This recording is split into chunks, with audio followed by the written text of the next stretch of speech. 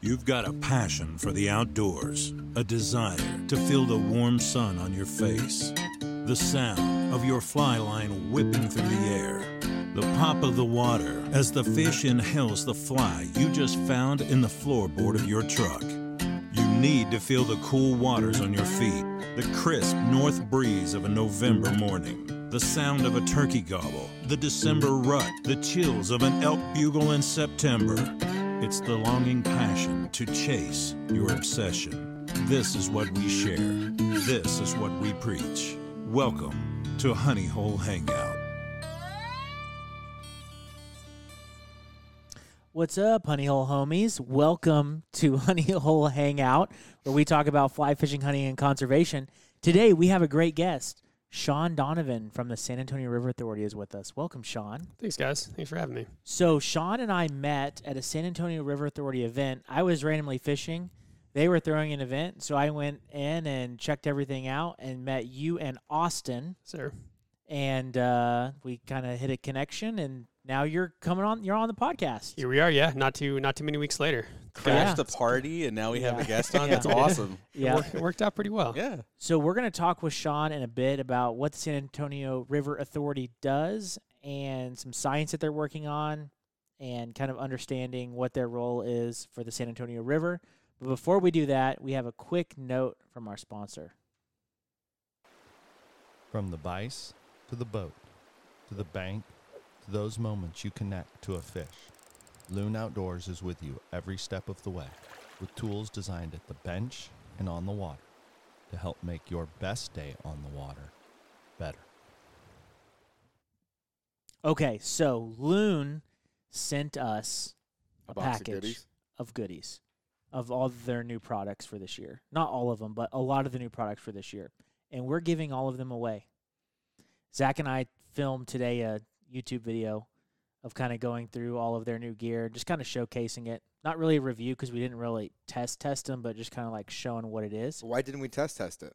Because we're giving it away. And we don't want to give used products away. Oh, here's this used set of pliers that are half, you know. Exactly. Yeah. Still smells like fish. Yeah. I mean, we already gave Nick some used flies. So. Yeah. So, here's the deal on that. If you guys want to win that gear, here's what you need to do. We started a campaign called Honey Hole Hates Trash. And it's very simple. All you need to do is next time you're out on the river, hiking, walking, biking, fishing, you're on public land hunting, take a trash bag with you, fill it up with trash. Go to the description of this podcast, go to our YouTube channel, or go to our website. There will be a link that says Honey Hole Hates Trash. Click on that link. Fill out the information that's requested there. Including a picture. Including a picture of the trash that you picked up. It's very simple. We need your email. We need how much the trash weighed so we have some kind of statistic to track how much trash is cleaned up throughout this whole thing. And all you have to do, it doesn't matter how much trash you pick up, as long as you pick up some trash, fill out the information, upload a photo, you are entered to win. We will do an Instagram Live or something like that, and we'll draw a winner, and then we will mail it to you for free. All of the Loon gear, all of the gear that Loon sent us. So it's very simple. If you guys have any questions, reach out to us. Yeah, and you got to share your picture on Instagram. #HoneyHoleHatesTrash. That's not a requirement, but that would be very nice if you helped by doing that. It is now. Sounds official. Yeah, we're going to cross-check the winner to make sure that they share it on Instagram. We can verify it. Sean, was that clear? Did that make sense? Yeah, no, that's awesome. Okay. Yeah, it's really cool to hear you guys doing. That's really, really cool to hear the anti-litter campaign. We had one of our own for a while. We still have it going on. Is Don't Let Litter Trash Your River. So that's a great name. To see you guys come out and doing this kind of thing is really, really cool too. And we don't have goodies to give away. We just give away Sarah trash bags. So you guys one-upped us with a sweet package of stuff. Well, Sean, send all your guys that pick up trash. Send them to fill out some goodies. We can do a little double dip. Yeah. They're already there. Yeah, you're already here. And if we win the giveaway, we'll just give it away to somebody else too. There you go. Yeah. Keep the circle of giving away. Well, our goal is this is going to run until the new year. And so what our goal is that we're going to run 2-month campaigns. They're going to restart every 2 months. It'll be a different prize package. So We're still looking for somebody to donate gear and equipment for January and the months of January and February. So if you or you know someone that would want to donate a decently nice prize package to win, that would be great. But our goal is that this is a continuing thing. So, Sean, if you go out and you pick up trash in December and turn it in, but you don't win, but then you could turn around in January and February, do the same thing, and maybe build up a habit of every time you go out fishing, you pick up some trash, and you have an opportunity to win free gear. Yeah. Perfect. Zach, let's talk about, you went to some sporting events this weekend. It was the weekend of sporting events. So let's talk about your Lubbock trip first. Yep. So I went to Lubbock, and I flew up there, and I was there and had a good time. Let's see, got there late Friday night, and then Saturday I went to that place called Sideline Provision. They sent me 2 of the same shirt, and I returned one of them. Oh, You know, okay. or At the place. at the place. That's cool. Yeah, I bought one. They sent me 2, and I was like, you know what? I'm going up there in 2 weeks. I'm just going to bring them the extra. Now, is it a shop or is it also like the workshop to do the leather stuff too? Or Oh, no. You're thinking of Sights Line. Oh, I'm okay. Sorry. I'm talking about Sorry, side. Yeah, line. my bad. Yeah. Yeah. Yeah. So now I know what you're talking. Yep. No. So then I did go to the little alumni center. Got a drink there, some free popcorn and stuff. But they had the Gin Blossoms playing at Raider Alley, which is like our big like tailgate area. So you know who the Gin Blossoms are? No. Like a 90s like band. I remember when Shaq was there Yeah. last year. Yeah. No, Gin Blossoms sing that song On Hate Jealousy. campus. Okay. Yeah. Yeah, So, yeah. So it was- You know. Yeah, that was a good song. But anyways, and one of our podcasts, All Hands, who has provided with some drinks, they were there. They had a booth. So I went up and I was like, "Hey, you guys send my podcast some drinks," and they're like, "Oh, hey." So I met Nick, great guy. Yeah, hooked me up. So it was awesome. But then Tech won, and then I went to bed at 1 o'clock in the morning and woke up at 3 o'clock for a flight. Ugh. Oh, that's So- Ugh, why even go to bed? Yeah. Yeah, so it was tough. I that just is sleep while I play. horrible. And then I went to the SAFC game, which is San Antonio Football Club, and it was the USL Championship game. So, you know, like I kept telling Kendall, it's like the Super Bowl, you know. It's like that type of a game, but for USL. But San Antonio won. It was so much fun. What was the score? 3-1. Nice. It was 3-0. That's pretty. 3 goals in a game is pretty Yeah, exciting. that- Yeah. Let's see. So they got their first goal off a penalty kick in like the 47th minute. So Ooh. in stoppage time. And then the last 2, we were on the other, like the end zone. So we got to see both goals live, like right there by us. Nice. So that was cool. And then they ended up scoring a goal like towards like the end of the game. But if you've never been to like a soccer game, it is by far my I've been favorite. to a SAFC game. They're fun. It's my favorite sporting event to go. And you invited me to go, but I was driving back from my own trip Is- and I couldn't go. You missed out. I know. Yep. However, I did have a student like at the whole arena, right? Yeah. I had a student sit 2 rows in front of me.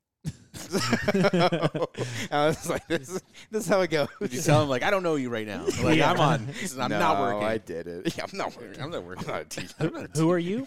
I don't recognize. Who are you? Do you see a shirt on this? No. No. See my badge? Yeah. You see no badge? No. So Sean was listening to some previous podcasts. He called us out before he came in. He's like, I was listening to a podcast, and you guys predicted Tech to win 7 games, and it's not. Your prediction's looking pretty bad right now. Hey, I didn't say pretty bad. What'd you say? I said it may not be aging well. Oh, it may not be aging well. Yeah. Aging well. Because there's still 2 to go. I mean, you guys are on your way to bowl eligibility with, again, in theory, Iowa State is a, Win. yeah, and that's Yeah. in Lubbock. Yes. Is it? I don't know. I Either don't think way, so. You'd think. one would think. Right. And then obviously the OU game, which, it's nice to see OU not doing great. Yeah. Yeah. I think everybody likes that. It's Right? been fun It's to our watch. best chances to win. Like, it's our best chance going into a game at success is against OU as Right. we've probably ever seen. Right. Exactly. So would I put We- money on it? Would I put $100 on us going 7 wins? Maybe 100, but not much more than that. Not much more. It is a good call, though. Preseason, if you would have said Tech for 7, people probably would have been like, there's no way. And now there's a pretty clear way to make it happen. And Right. whether that 7 is in a bowl game or that 7 is in Norman, That's there's a chance. Oh, True. you know what? So- Hey, it could be with a bowl game. Yeah. I like Yeah. that. Which yeah. still counts. And all, It does. Oh, yeah, it all adds up. definitely. Yeah. So, here you go. Perfect. Maybe be a great prediction. Right. Yeah, and also that was the weekend that you guys were talking about LSU losing to Florida State, and now LSU is maybe making the playoffs. Yeah. So you guys had some very, very good early football conversation that is, We tried to. it's aging better than I originally said. As we've talked it out, it's not bad. It's not a bad. It's not bad. Let's come back in 2 weeks and see where we're at. Yeah, right. Yeah, when this episode comes out, people will be like, "Oh, they were so wrong." Because this episode will come out when those games have already been played, Yeah, there you go. and we will. They'll be Even worse. Even worse. We can follow up, Nothing. So I went to Decatur, which is north of Fort Worth, this weekend. Did some family stuff. Nothing super eventful other than we were going to go shoot clays, and they were having a youth shooting competition. So they were like, "Oh, the wait time for shooting is like 5 hours," and we're like, "Nope, No. let's find something else to do." That's not even a wait time. They're Yeah. just like, don't come. Yeah. We're closed. It's gonna be today. dark in 5 hours. Yeah. Are we gonna be able to see anything? So we're like, what else can we do? So we're like, it was me and my 3 younger brothers. We all live in different cities. So I'm in San Antonio. My next youngest brother, Preston, is in Austin, and he has a pretty demanding job, so it's hard for him to get away. And then my next youngest brother's in Lubbock, finishing up school. And then my youngest brother is at UNT, University of North Texas, so he's in Fort Worth. So we're all in different places. So getting us all together in one place has not happened in probably years. So we were all together one place one time. So we decided we're going to do an escape room. And we had a blast. We went to, I can't remember the name of the escape room, but our theme was, have you guys done an escape room before? Yeah, I did one with you. Yeah, we did the zombie one. Yes. Yeah. No, it was a good one. That was like 5 years ago, maybe even more. Yeah. You've done some? We did one as a team building thing for work, and Yeah. man, that was an interesting dynamic to try and It's funny how people choose Yeah. that as a team bonding Yeah, thing, and I'm and like, it's- you either yeah. cut each other's throats or I guess bond. Yeah. Yeah. Nobody got their throats cut, but I feel like we didn't bond. So we found the weird middle ground. Did y'all escape? No. No. Ooh. Yeah. Oh yeah. Okay. I Yeah. can see how they'd be finger pointing after that. Yeah. If you're competitive, I could see like a week of just being like bitter about it. Be like, well, if Jim didn't do this, Yeah. Right. would have gotten Gabe, it. have you done one before? No. We should do one. We should do a podcast. They are one. fun. Let's do it. Yeah, let's Yeah. do it. So we picked the only one available. Probably wouldn't have been our first choice, but there was a submarine themed one where basically the backstory is that Well, for someone that's never done, so when you go to these, they have different themed rooms? Yeah, they have Yes. like 4 or 5. 4 or typically. 5 different themed rooms. So they like the options were like Wild West, zombie, a submarine, maybe like a pirate themed. I feel like there's a pirate One. thing more. Okay. always. Yeah, so they have different themes and they're different backstories and different ways to escape. Basically, I've done a South Park themed one before. That one was super fun. It was very immersive. Like you're in the classroom Oh really? and like Cartman would show up on the screen and then like say, "You guys effing suck," stuff like that. It was really cool. But so this one, the backstory is that we were in a submarine and we hit a mine in a minefield. So we lost all power to the sub and we lost all flotation in the sub. So we're basically a submarine on the bottom of the ocean. So what we had to do is we had to restore power to the submarine first, and then we had to find a way to bring it to the surface. And so it was 2 rooms, so we're in one room first, so we have to find our way into the second room, and then once we're in the second room, we have to do some stuff. So it's the 4 of us. Also learned that after having done a couple escape rooms, I think less people is better than more. Like 4 people was pretty efficient. I think more people is more people throwing out weird ideas and like, miscommunications happen. Well, when with we more did the people. zombie one, there was like 8 of us in that room. Yeah. and That's- somebody just kept farting. So It was a real escape room. And are they all pretty much like the same designated time frame? Like you have they an all give hour. You have an You hour. have an hour. So what was kind of scary about doing the submarine is that they had all the records for the rooms posted on a whiteboard. So they're like, this room was like 28 minutes, another room was like 32 minutes. And we look at the submarine room, and the record was 56 minutes. And I was like, oh, gosh, this is going to be difficult. Like, did we choose the wrong room? No, we did not choose the wrong room because we beat the record by 8 minutes. Nice. Yeah. See, this is the ones that I'd rather do with coworkers. I wouldn't want to do it with like family members or my wife. I'd just be like, No, that's it. We're getting divorced. I think We that- can't do this. We're done. We're done. I think the brothers was a good combo. There was some bickering that was going on, Okay. but it wasn't extreme. But we're all brothers, so it just happens now. If we were not doing an escape room, there would be bickering. You know what I mean? It's like no matter what we're doing, there's some bickering. Brother stuff was just with work. Yeah. You get two type A personalities in there. And like I'm just gonna sit back. But- Y'all gotta just figure it out. We kind of divided and conquered, and so we like kind of split off into pairs of two, and kind of were working on different puzzles. And then with two of us working on one puzzle, we were able to figure it out and move on. And then we had another group working on a puzzle, move on. There were a couple times it took us a while to get through it, where we all kind of had to come together. And escape room puzzles are weird, Yeah. because you don't have to have any outside knowledge coming into the escape room. Like, you don't have to know that Austin is the capital of Texas. Like, you don't have to know any facts or information coming into it. All the information is there. There was one where we had to plug these cables in, and we figured out the pattern to plug them in, but they were color-coded, and we couldn't figure it out. We had them all plugged in, and it wasn't unlocking this thing that we needed. And we're like, the color has to mean something. Otherwise, they wouldn't be color-coded. Because at first, we're like, oh, they're just cables, kind of like guitar cables. Right. And we were just plugging them in. So And then make we- sure no one is colorblind. And Yeah, so we- balance them out. We correctly. kept working on it, and then realized that in the name of the other submarines for the cables that we were matching up was the color, was inside the name. So you have to, like, your brain has to, like, pick up on these weird Little little details. cues. And then there was this other wheel that, like, decoded a message. There were two of them, and we had to switch the rings. So they Can you go intentionally ahead put and the tell rings us on all all- the puzzles so maybe Yeah. Zach and I can We're gonna- go and beat it by, Yeah. hey, we Yeah, got we're it gonna done in beat that record. 15 minutes. Yeah. We're gonna change your Yeah. record. Yeah. So it was super fun. I like escape rooms.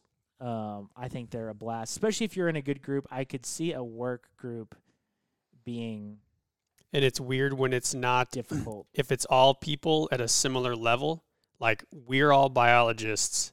We go out in the field and do stuff together. This is fine because we've talked trash to each other. We've Mhm. kind of like picked fun at each other. It's a fun dynamic when you go and it's like, this person's our manager. This person's our yeah. supervisor. It's like, You- do you- I you just do can't- I call them? Do I call their idea stupid?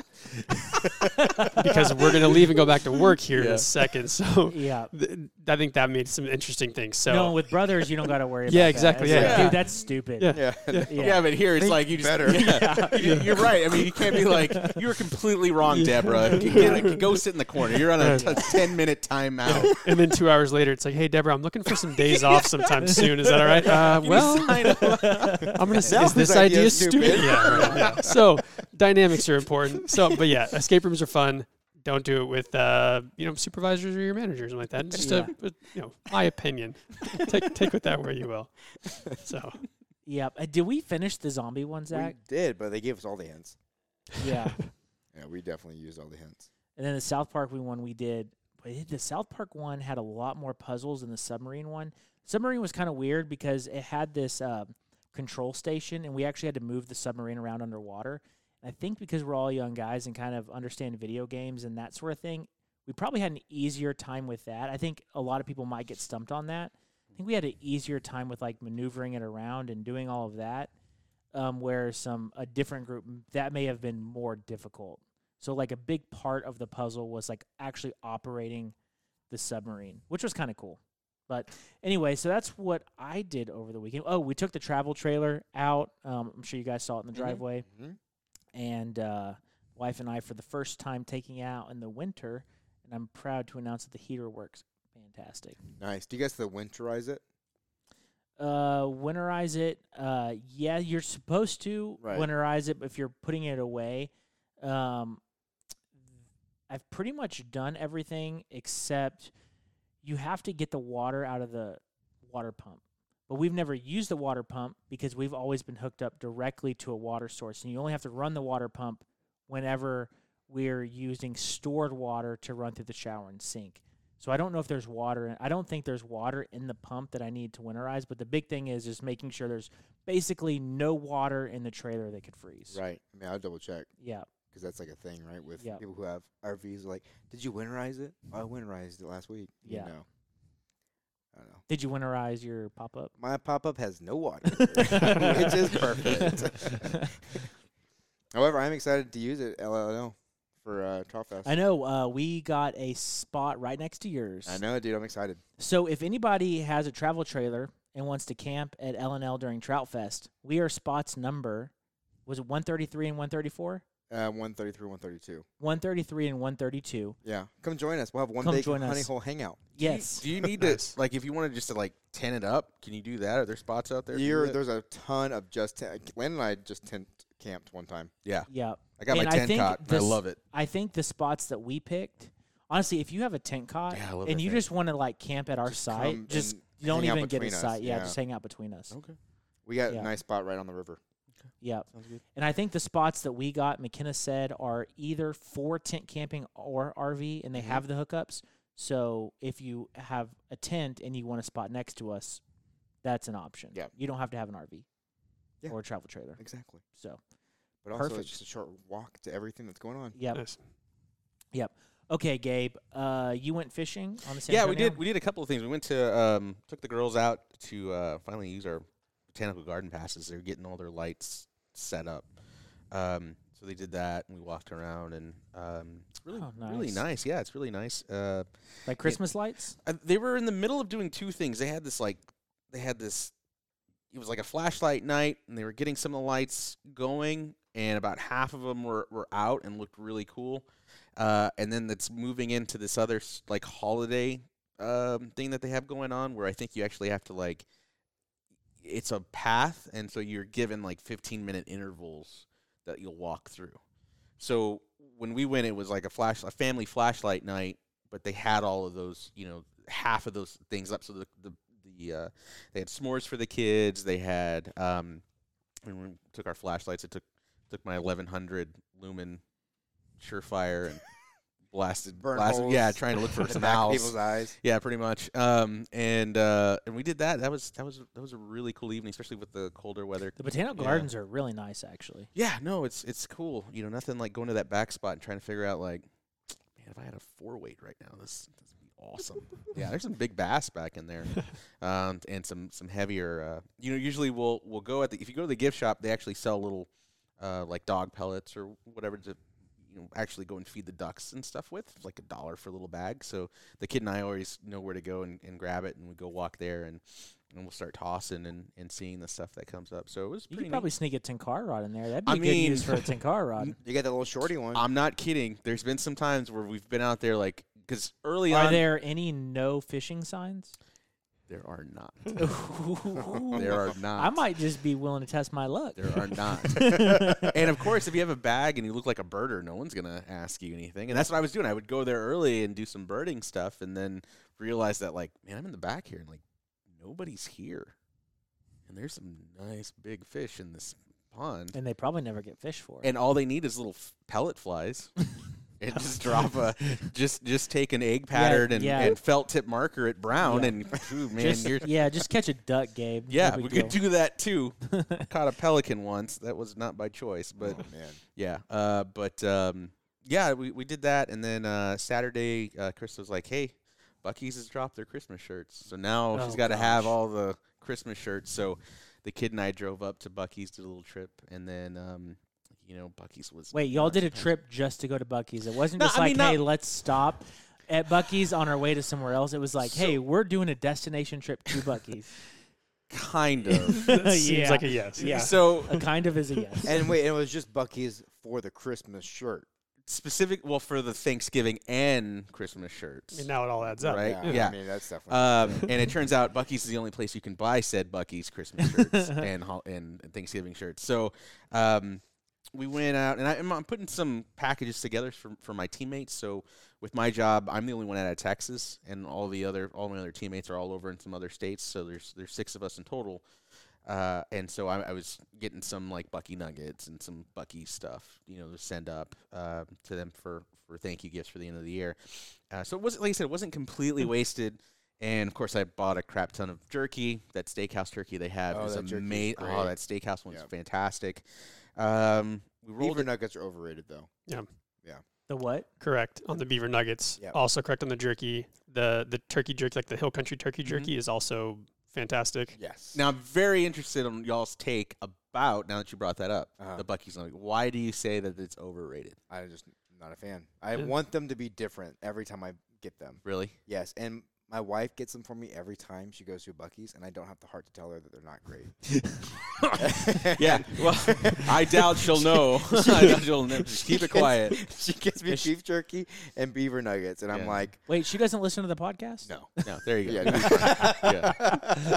Your secret's safe. We're for sure. all safe on here. Yeah. However, I will say she's been volunteering at a couple fly fishing organizations, and she is talking to people who do listen to the podcast.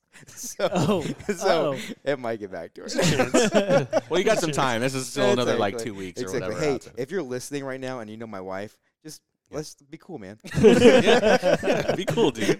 Don't be a narc. Be cool. Don't be a narc. So, and why do you not? What did you run it? Was there something else that's better? What do you? Yeah, it's a similar vibe. Is like you can't really put your finger on it, but it just seems like it looks so appetizing in the bag, and you open it up and it's like, it's fine. But yeah, there's just a lot of other options. You go to Buc-ee's, there's got a lot of good options. You got tons of jerky, you got all sorts of different chips, and so I feel like it's known for it, but there's so many better things. I think they're too sweet almost. Yeah. It's just like it's Yeah, it yeah. has a weird sweetness. Yeah, the But it's- texture and sometimes they're Yeah. harder to chew on than others. But I yeah. just want it to be so different. It also it is a thing you get somebody if you're sending them here's a Texas care Oh, yeah. package. Yeah. It's 100% a thing you get them For because it is a sure. known No, thing for it- Buc-ee's. So that's going in there. Whataburger spicy ketchup. Ooh, the white top or the black top? The spicy. Well, no, the white Oh, top. the They're- small they're- batch number 2 or Yeah. whatever. Is White that top. Oh, So I didn't know they sold those. they don't sell they don't sell at HEB, but I Okay. mean, like you can go there and ask for the white ones, and they'll give them to you. Oh, I've yeah. been hoarding a stockpile. Not gonna lie. Dude, they're so much better. Yeah. Really? You Yeah, think so? To me, it they tastes are. like if you took pecane sauce and ketchup and you No. just mixed it. That's Maybe that's what I want. Maybe What is maybe it? if beaver nuggets tasted like that, that's what I'm into. so we went and did that, but it wasn't 11 miles away. We Kid and I ended up going to Seguin and hanging out with my in-laws. So we stopped by and hung out with them anyway. So, I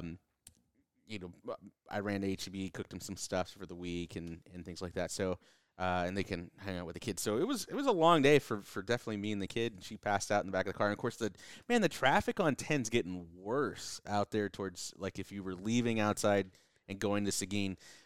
Both times we're at a standstill on 1604, only to be pulled off of 1604 a couple of miles to then get back on. It was like almost an hour and a half drive from Seguin back. Ugh. Kicking myself that I didn't just drive back through, through New Braunfels. Yeah. But yeah, wanted to go to Worst Fest, but just couldn't sneak out to go do the Worst Fest stuff. But no, it was a crazy weekend. It was pretty fun.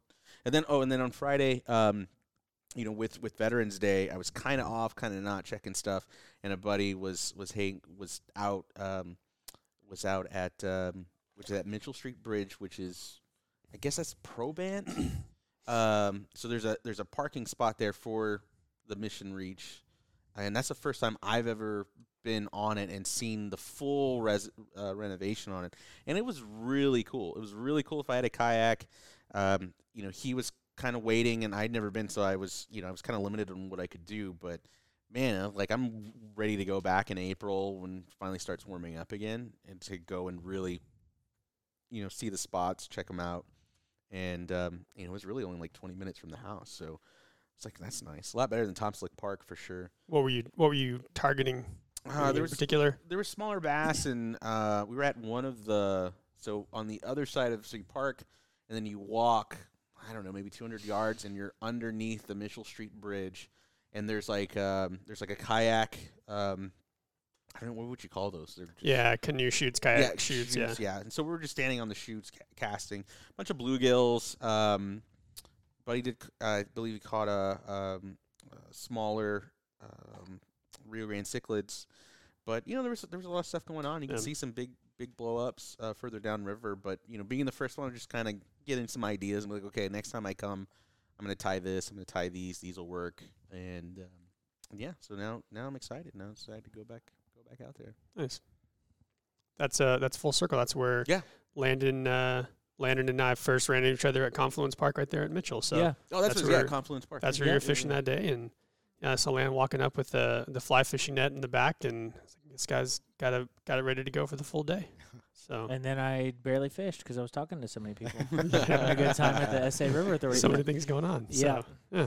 All right, Sean. So let's start talking about the San Antonio River Authority. So your title, if I'm reading this correctly, is the Environmental Sciences Manager. Correct. Yeah. So what does your day-to-day look like? It is a lot of administrative things now. So I my first 7.5 years I started off as an aquatic biologist, and so much more engaged in day-to-day activities out in the field and on the river and on kayaks or doing fish surveys or water quality sampling. And so now in the environmental sciences department, we have about 30 folks, depending on if we have interns in the summertime or different parts of the year.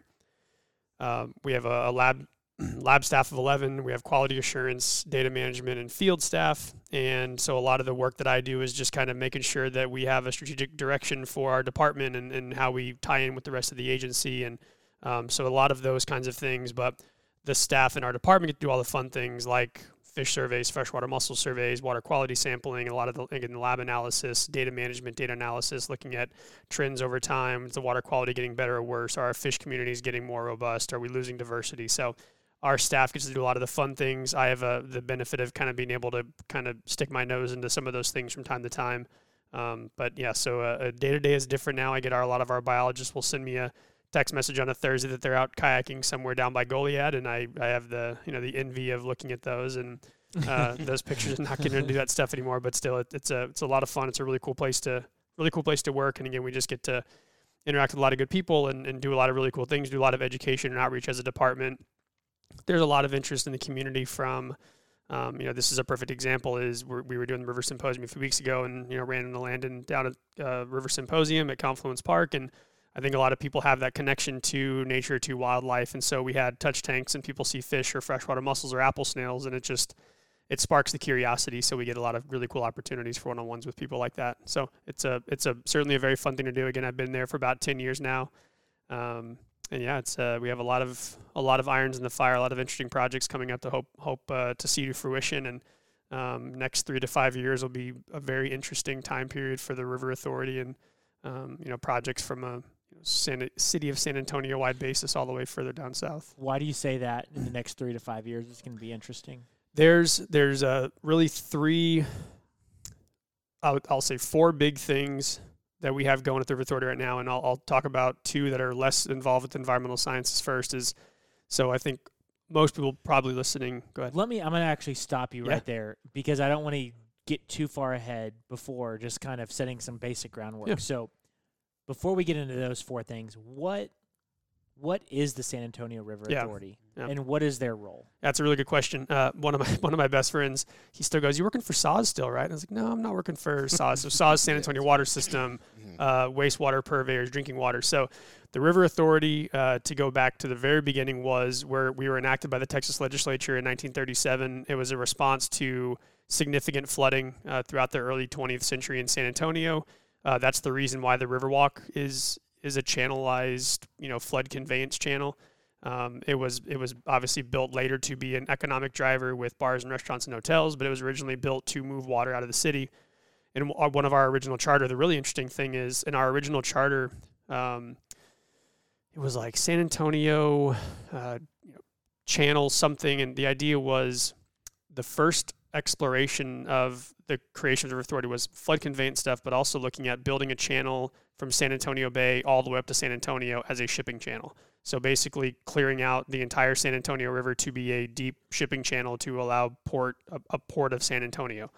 Wow. Yeah, so That's crazy. bring that up here, and obviously, as we all know today, that didn't That's happen, not- thankfully. That would But still, the thought of Yeah. that project itself. That could have been a thing, yeah. right? And so I have no idea how far that got into discussions and planning, but that was a legitimate conversation that was had. And so again, we over the 85 years now, because this is our 85th year in establishment, and we're also this really really unique position. So there's river authorities in pretty much every river basin in the state. So there's Trinity River Authority, Guadalupe Blanco River Authority, Nueces River Authority, and San Antonio River Authority. The unique part about us is that we're the way the enabling legislation was for us was we actually own the bed and the banks of the San Antonio River in a lot of the tributaries, not all of them. It depends on where we are. So like Medina River goes up out of Bexar County. So we don't own the bed and the banks outside of Bexar County, but we own the bed and the banks in the Medina. So say you're down, and we also have our 4-county jurisdiction is Bexar, Wilson, Karnes, and Goliad counties. So if you wanted to cross the river with a freshwater line in Goliad County, you'd have to come and talk to us because we own the bed and the bank. So if you're going to go under the river, you have to contract with us. And that's a pretty unique situation because that's not the same way. I know like navigable waterway stuff is a huge rat's nest for people kayaking. In some places you can get off your kayak and go stand on the bank. In some places you're trespassing. In our basin, if you're kayaking, for instance, on the main stem, you can hop off and go stand on a gravel bar and you're just fine. Or you can go stand on the bank, you're just fine because that's our ownership. Okay, so you're talking more like people who are building like pipelines, exactly. like that. But like an angler, a kayaker, you guys are like, people are free to walk on the riverbed and stuff like that. Right. Yeah. Exactly. Yeah. And so if exactly right. Context there is if somebody wants to build a house and build steps down to the bank of the river, they have to ask us because we own that bed and bank. Gotcha. So that would be trespassing on our property. The other part that makes that interesting is that we're a taxing entity. We're the only river authority in the state that taxes property owners in our 4-county jurisdiction. The really cool thing that makes that work for us is that a lot of other groups like LCRA, Lower Colorado River Authority, you'll see if you drive in kind of central Texas or, east central Texas, you'll see the power poles with LCRA tags on them because they sell electricity through a lot of the hydro dams in the Lower Colorado River. Dams obviously impact fish communities and environmental concerns, and you reduce the amount of flows going downstream because obviously you're capturing that water because they need to do that to produce power. Well, we don't have to sell water rights. We don't have to sell power, so we can focus a lot of our stuff on environmental type projects. So that's a benefit that we have. We're not the biggest river authority in the state. We're not the biggest basin in the state, but we have this really unique kind of set of circumstances that benefit us from an environmental perspective. We're the leaders in the state in things like freshwater mussel work as far as river authorities go, and a lot of that is because we can do things in more of an environmental direction and not worry about how this environmental work is going to impact our bottom line with hydropower or water rights that we're selling. So, and that's not to say that other river authorities are not environmentally conscientious. They absolutely are. GBRA is doing a habitat conservation plan for a bunch of endangered species right now. They're doing a great job with environmental work. Trinity River Authority does a lot of really good freshwater mussel stuff. But again, the overall drive of those organizations is just different.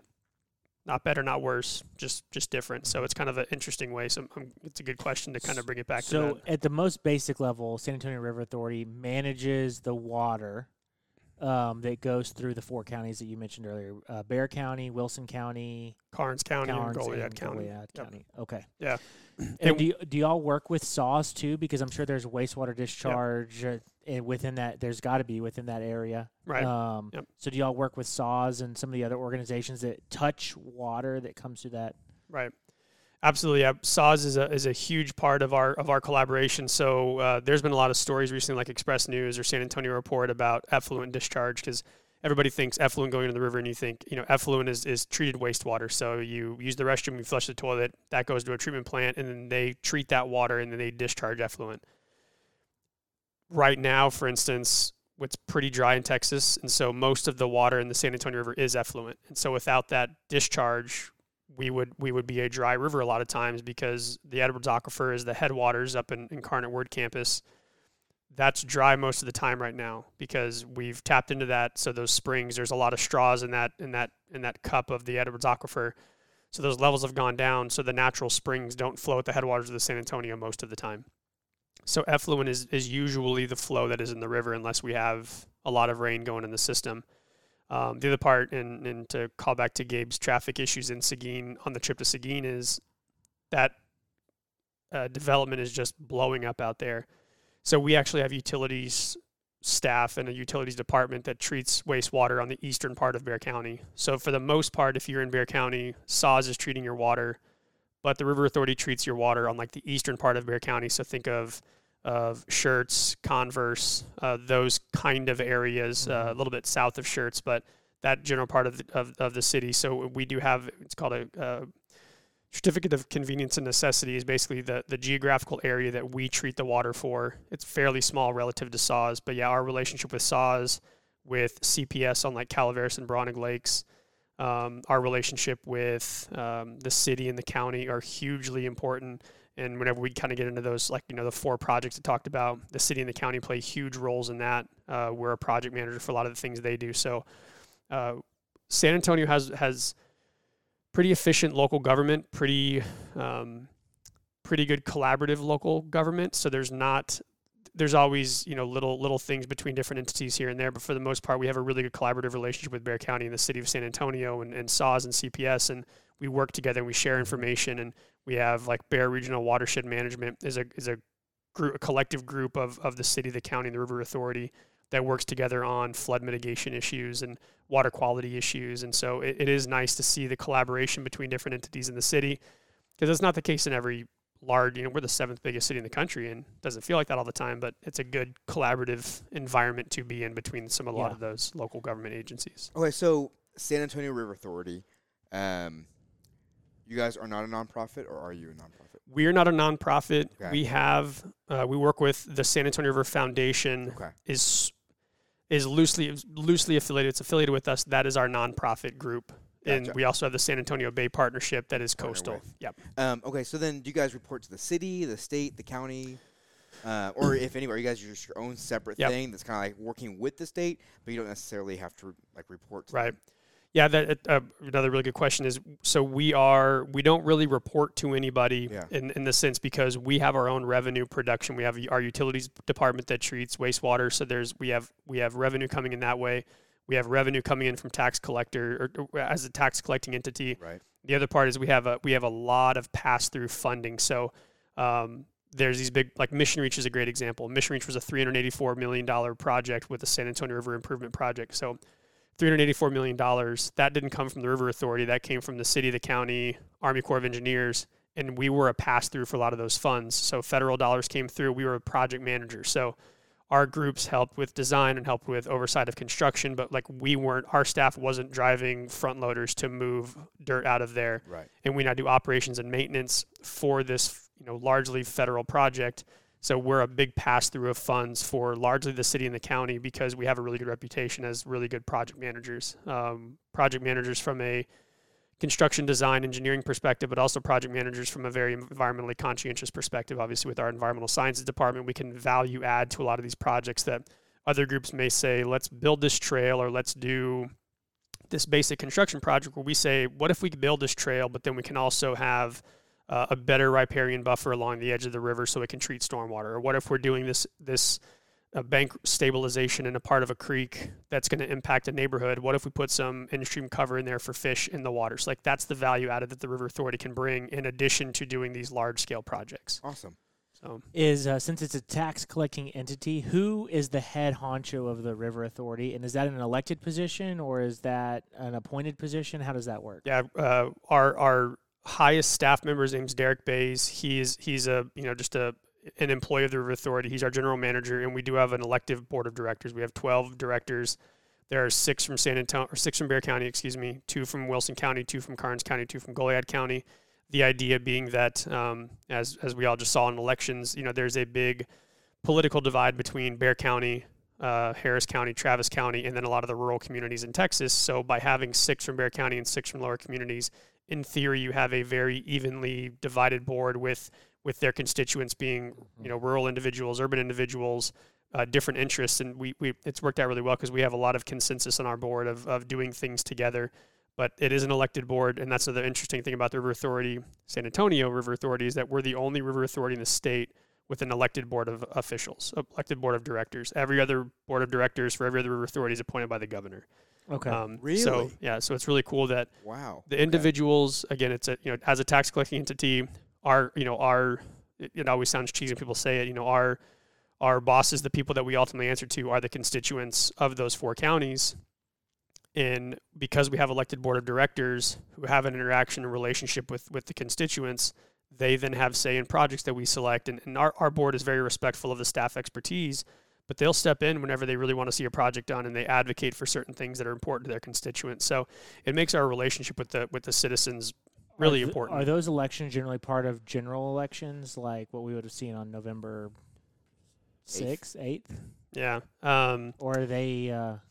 There usually is part of there's different cycles for different board members and when they come on, and I know that we went through this process called sunset review. The terms are changing, so I'm not gonna even venture guess the terms. It's 3 or 4 years, I think. But they're usually like we have May. There's more elections in May for like council members. Yep. So it's usually those kinds of things. We do Gotcha. have people where, like recently, we had a Wilson County board member leave. If somebody leaves, their replacement, if they're in the middle of a term, gets replaced by a government appointee. So we had our two Wilson County board members are both governor appointees because they left in the middle of their terms, Gotcha. and they'll be up for election. Some run unopposed, some run against somebody else, but. Overall, we have a really engaged board. It's really, really good relationships and interactions with those folks. And a lot of them have been there. One guy, Trip Ruckman, has been there for, 20 plus years of serving on the board. So he's very well aware of what's going on. And we have really good advocates for their local communities. And it's nice to have that kind of engaged board. So That's cool. Yeah. So let's go back to the 4 big Right. projects in the next 3 to 5 years. So will you walk us through those? Yep, absolutely. So the one, again, I think that I'd imagine with the content you guys have and talking about, Gabe talking about going fishing in the Mission Reach is people are probably familiar with the Mission Reach. So that was a huge project with the county, the city, Army Corps of Engineers, River Authority. And now we're going to do something similar on the West Side Creeks. So at Confluence Park, a lot of people are probably familiar with that. Well, it's called Confluence Park because it confluences with the San Pedro Creek and the San Antonio River. San Pedro Creek has Martinez, Alazan, and Apache are tributaries to that further up, and it goes through the west side of San Antonio.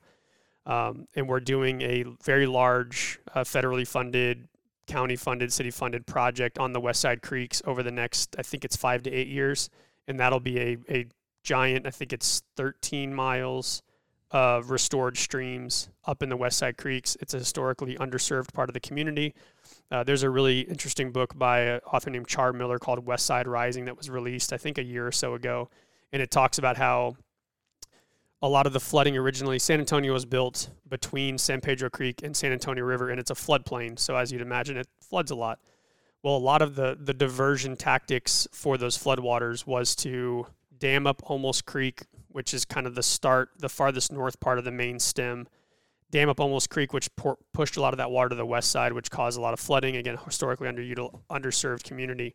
And so it's looking at flood conveyance as a first and foremost, which is what most of these Army Corps of Engineer projects are, but it's also looking at that from an ecological perspective, restoring like a riffle, run, pool, glide structure in stream to have fish coming up back into that area. And so our department's involvement is we're doing a lot of pre-restoration baseline surveys right now.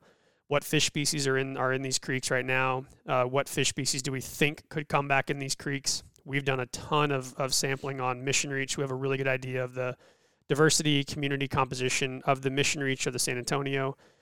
Now we're looking at what is the West Side Creek system today and what is the West Side Creek system in 5 or 8 years. And so I'm really excited to see what that ecological lift looks like over time.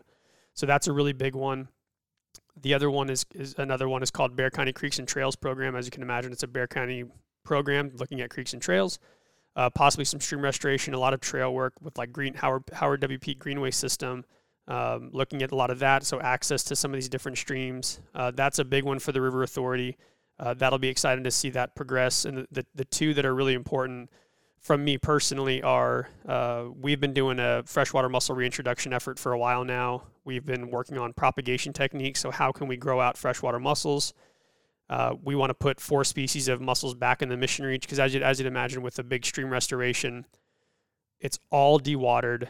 You're moving the bed of the river. You're literally driving bulldozers in a dry riverbed and you're diverting water into this little side channel. So as you can imagine, any organism in that water system that is dependent on that water system is just going to be gone.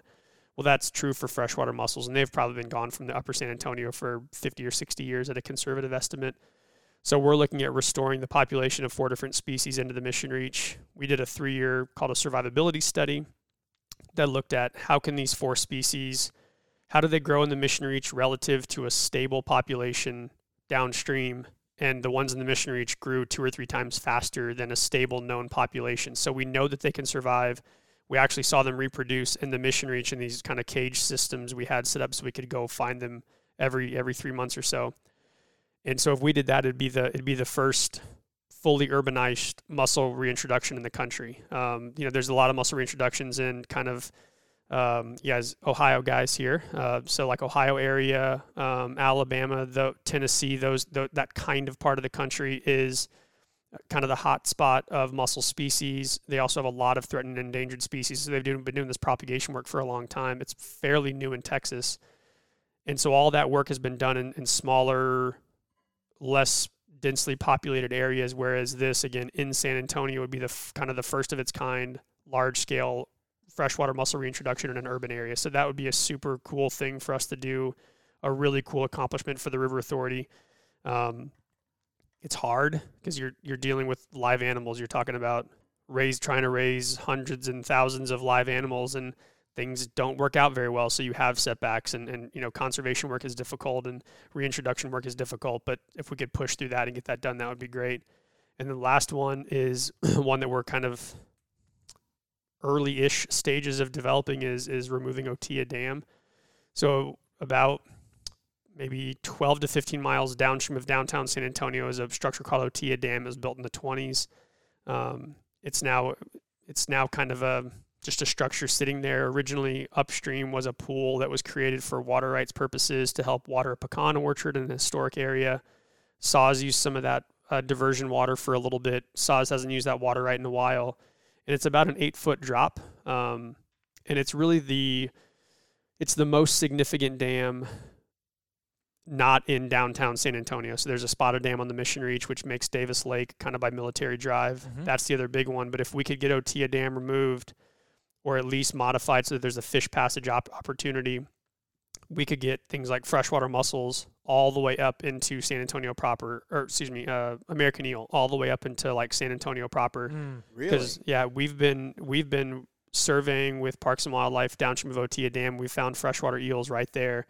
They are natural migrators upstream, and if we moved that or modified that, we could get eels up into San Antonio, and then you could have more gar species coming up. And those are the 4 things that are really important, especially the reintroduction and the dam removal. Those would be kind of things that in the next 3 to 5 years I'm very excited about. And then from just a community perspective, the West Side Creeks and Bear County Creeks and Trails programs will be really, really big things, really, really visible projects. Those all sound like good projects. Yeah, the fact that it's like a specific item that could really make a difference in the species that are in there seems really neat. That it's just that. Yeah.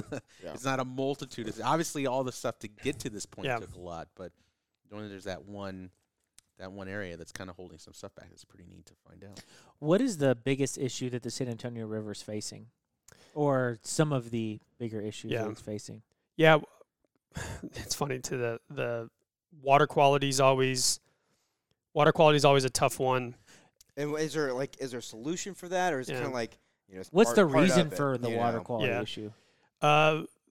Being in an urban city center is the biggest concern. So the term impervious cover might be familiar to some. So impervious cover is essentially anything that water cannot absorb into. So like this table right here, if you spilled a drink on this table, it's going to run off that top of that table. So this is an impervious surface. If you go out and pour a cup of water in your backyard, that's called a pervious surface because that grass is going to absorb the water.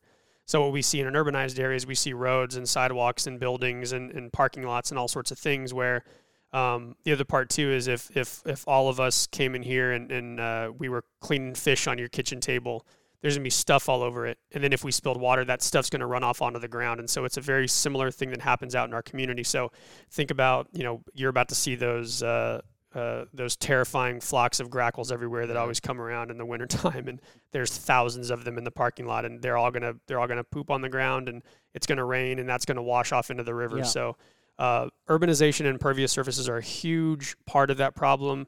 There's a lot of other things that build into that, but stormwater is really where the concerns are. So if you were to go out, people always think I'm crazy because getting in the job I've done, we have a dive program at the River Authority. So I've gone diving in the river, scuba diving in the river for mussels or, different activities that we've done. People think I'm crazy because like the river is just the dirtiest thing of all time. It's like, if it's right after a rain event, that water looks dirty and that water is dirty. But if you give it about 3 days afterwards, the water quality is significantly better. And then as soon as you get about, if you get about Lone Star Boulevard, Roosevelt Park, which is just downstream of like the Blue Star area, kind of the start of the Mission Reach, the water quality is exponentially better than it is in the Riverwalk area and in Brackenridge Park, because you're just getting more natural spaces. You're getting more natural areas.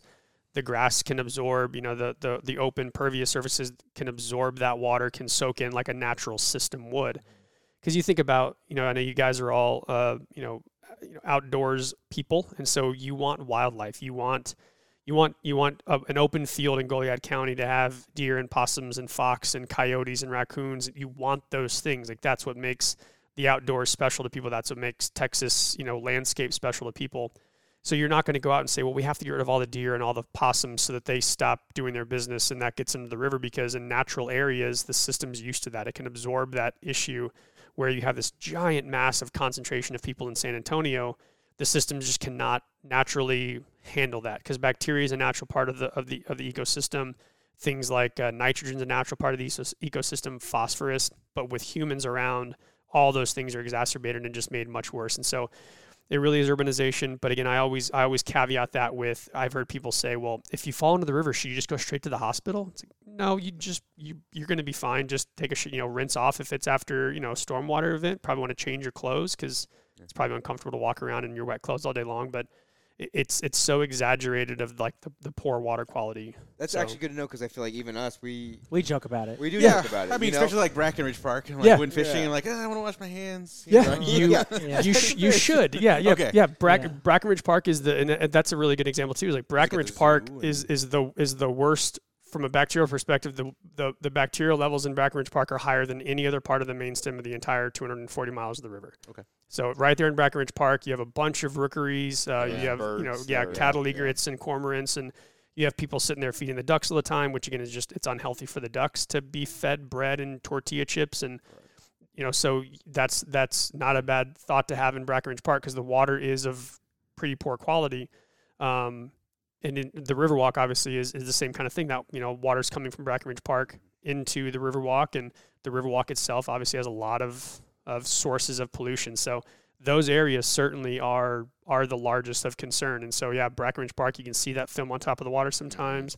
Some parts of the park are just closed off because there's birds, and it's just like picnic tables covered in white, and trees just losing all their leaves and they're dead. And so not a bad hunch to go with in Brackenridge Park. Is to, I feel better about to wash your hands. But past that, but going down to that Mission Reach, like you're saying, right? It's all been redone, restored to an area where you're fine. Obviously, depending on weather, rain, whatever, and that's fine. Stuff that gets blown out, but normally, it's a better stretch than it was 10 years ago. Yeah, absolutely. Okay. Yep.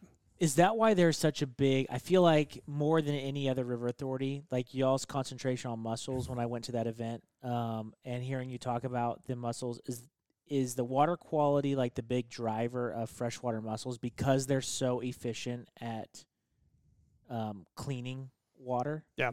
The big things with mussels, and just like a quick tangent on like why do we care about them is they're the most imperiled group of organisms in the world. So there's 360 species in North America, and like 36% of them are endangered or threatened or endangered or extinct. And I'll get these numbers wrong a little bit, but it's like 50% or more are threatened or endangered or extinct.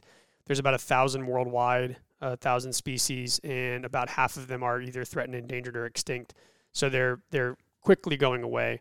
Damming's a big problem with them because they can't move up. They can't move up yet, and we can talk about life history stuff. And this is the getting nerdy part. We can talk about life history for mussels, but the really cool thing about them is they're filter feeders. Yeah. They feed on bacteria. They help with like nutrient cycling, nutrient processes. They filter out algae out of the water.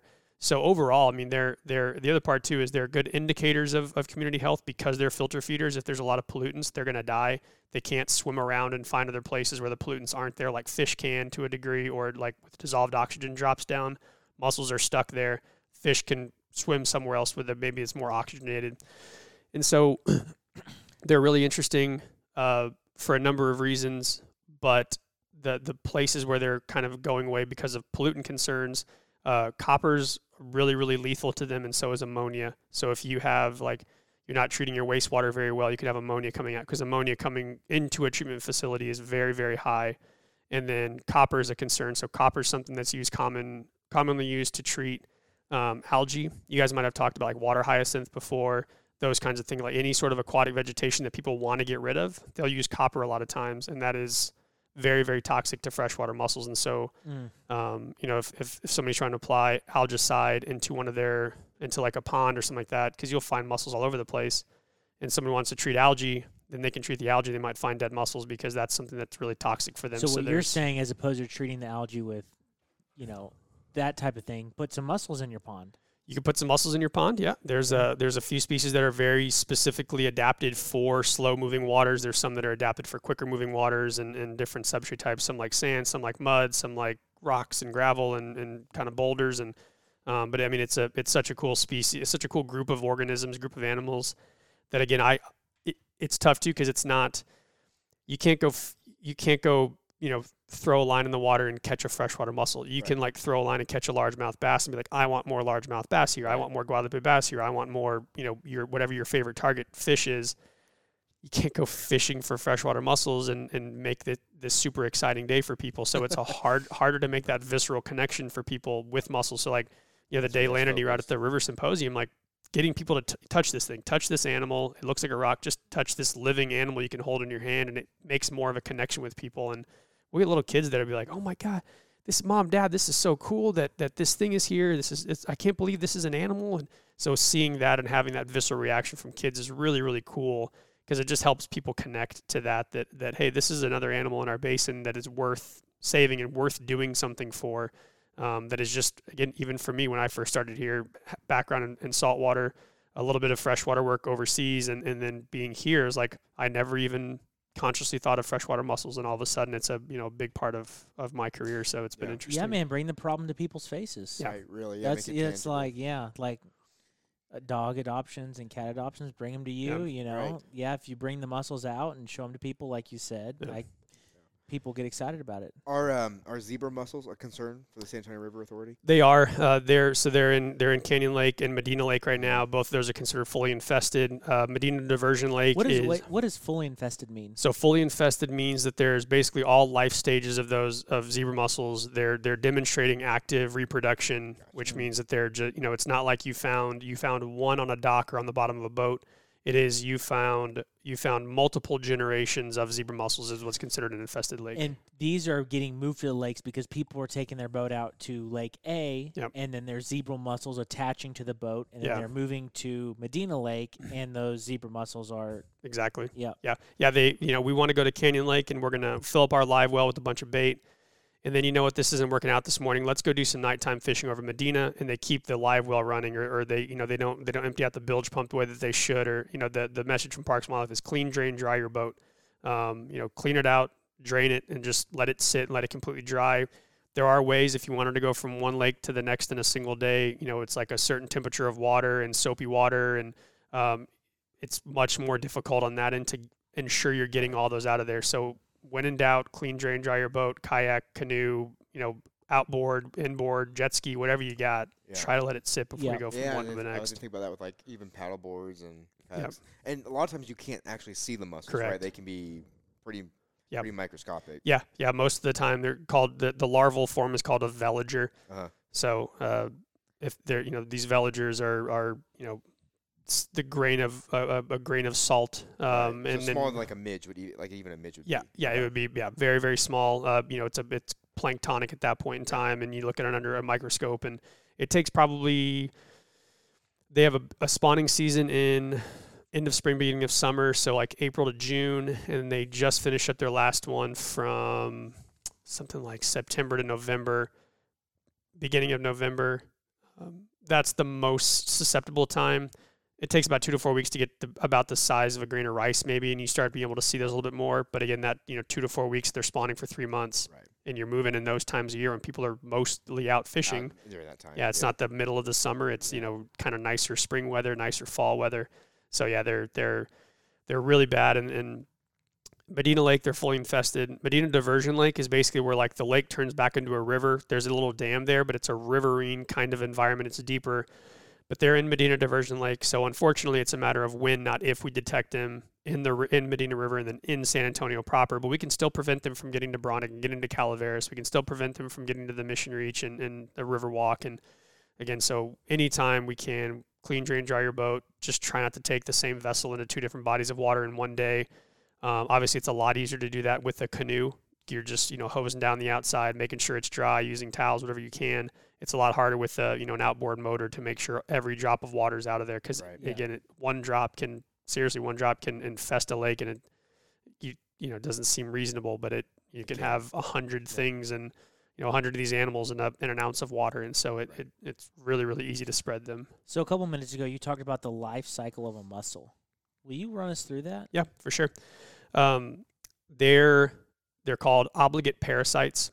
So they have to, in order to complete their life cycle, they have to parasitize a fish for the most part. There's some that are like some can parasitize a salamander. So what they do is, now, is this just zebra mussels or all mussels? This is just freshwater mussels. Okay. There's a family called Unionidae. So whenever I select native freshwater mussels, zebra mussels are different. Zebra mussels don't have to go through this stage, which is why they're so prolific, is because they're easier to reproduce. Much easier to reproduce. They don't have to go through this parasitic life cycle. So the zebra mussels, and you'll start hearing more about, called quagga mussels. They're over in Amistad right now. They just got found in the first lake in Texas is Amistad. Very similar to zebra mussels, but really, really bad for the ecosystem. So, pause. So they got found in the first place it got found in is Texas. Amistad. Yeah. So how do we take a mussel that hasn't been seen anywhere else, and then it's all of a sudden in the middle of the state, in the lake in the middle of the state? Yeah. So it'd be somebody bringing a boat down from a different, because they are in different parts of the country. So it'd be somebody doing that same thing of understanding boats, and you could have something in a bilge pump for a week, and so it's somebody taking it from a lake, an infested lake, a couple states over. So they didn't fully drain their boat, even though they drove basically. Yep.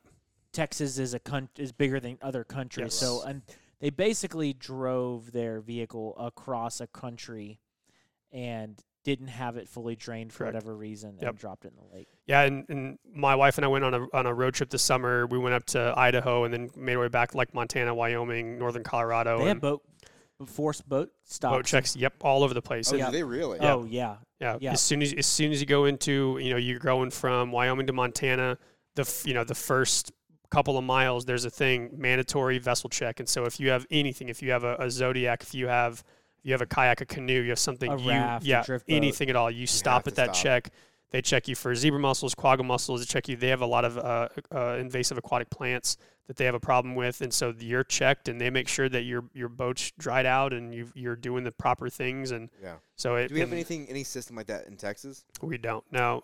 Parks and Wildlife will do some informational things at boat ramps for people, saying, if they're out doing like a creel survey, an angler survey, hey, what'd you catch today, this and this, what's your plan the rest of the day, what's your plan the rest of the week, you're going to take your boat somewhere, do you know the steps to make sure your boat's dried out, but there's nothing that's like mandatory checks. Yeah, exactly. So which, how many anglers realistically you're getting by doing that, and it's a fraction. It's better than zero, but it's a, but it's still not the main issue. Right. Yeah, we're going to solve the main issue. Yeah. That's a huge task, though, those boat stations. Oh, man. They pay a lot of money for that. Yes. Yeah, for sure. Yeah. I mean, and you mentioned it too, the size. Montana's a good example, too, because obviously that's a giant state as well. Right. There's also just a lot less people in that state. And so if, you're in Texas, think about all the places you can come into Texas from, all the different, bodies of water that we've created throughout the state where you can go to. So it's just this monumental lift. I mean, it's not for Parks and Wildlife to do that. You'd have to add, hundreds and hundreds and hundreds of new employees to be able to do that. And, that's a big lift. And so that's one of those things that is, there's no other way to put it, that is on us as individuals and on us because the people that are doing this, people who value. There's no way to pull it off in Texas. No. Just thinking about the scale and how they do it and the number of water bodies we have. Yeah. So I mean, it's again that's something that's incumbent upon us as people that love these natural resources, because it's not somebody who's sitting at home on a Saturday doing this. It's somebody who's taken their boat from Canyon to Medina, or from, name your lake to a zebra mussel negative lake.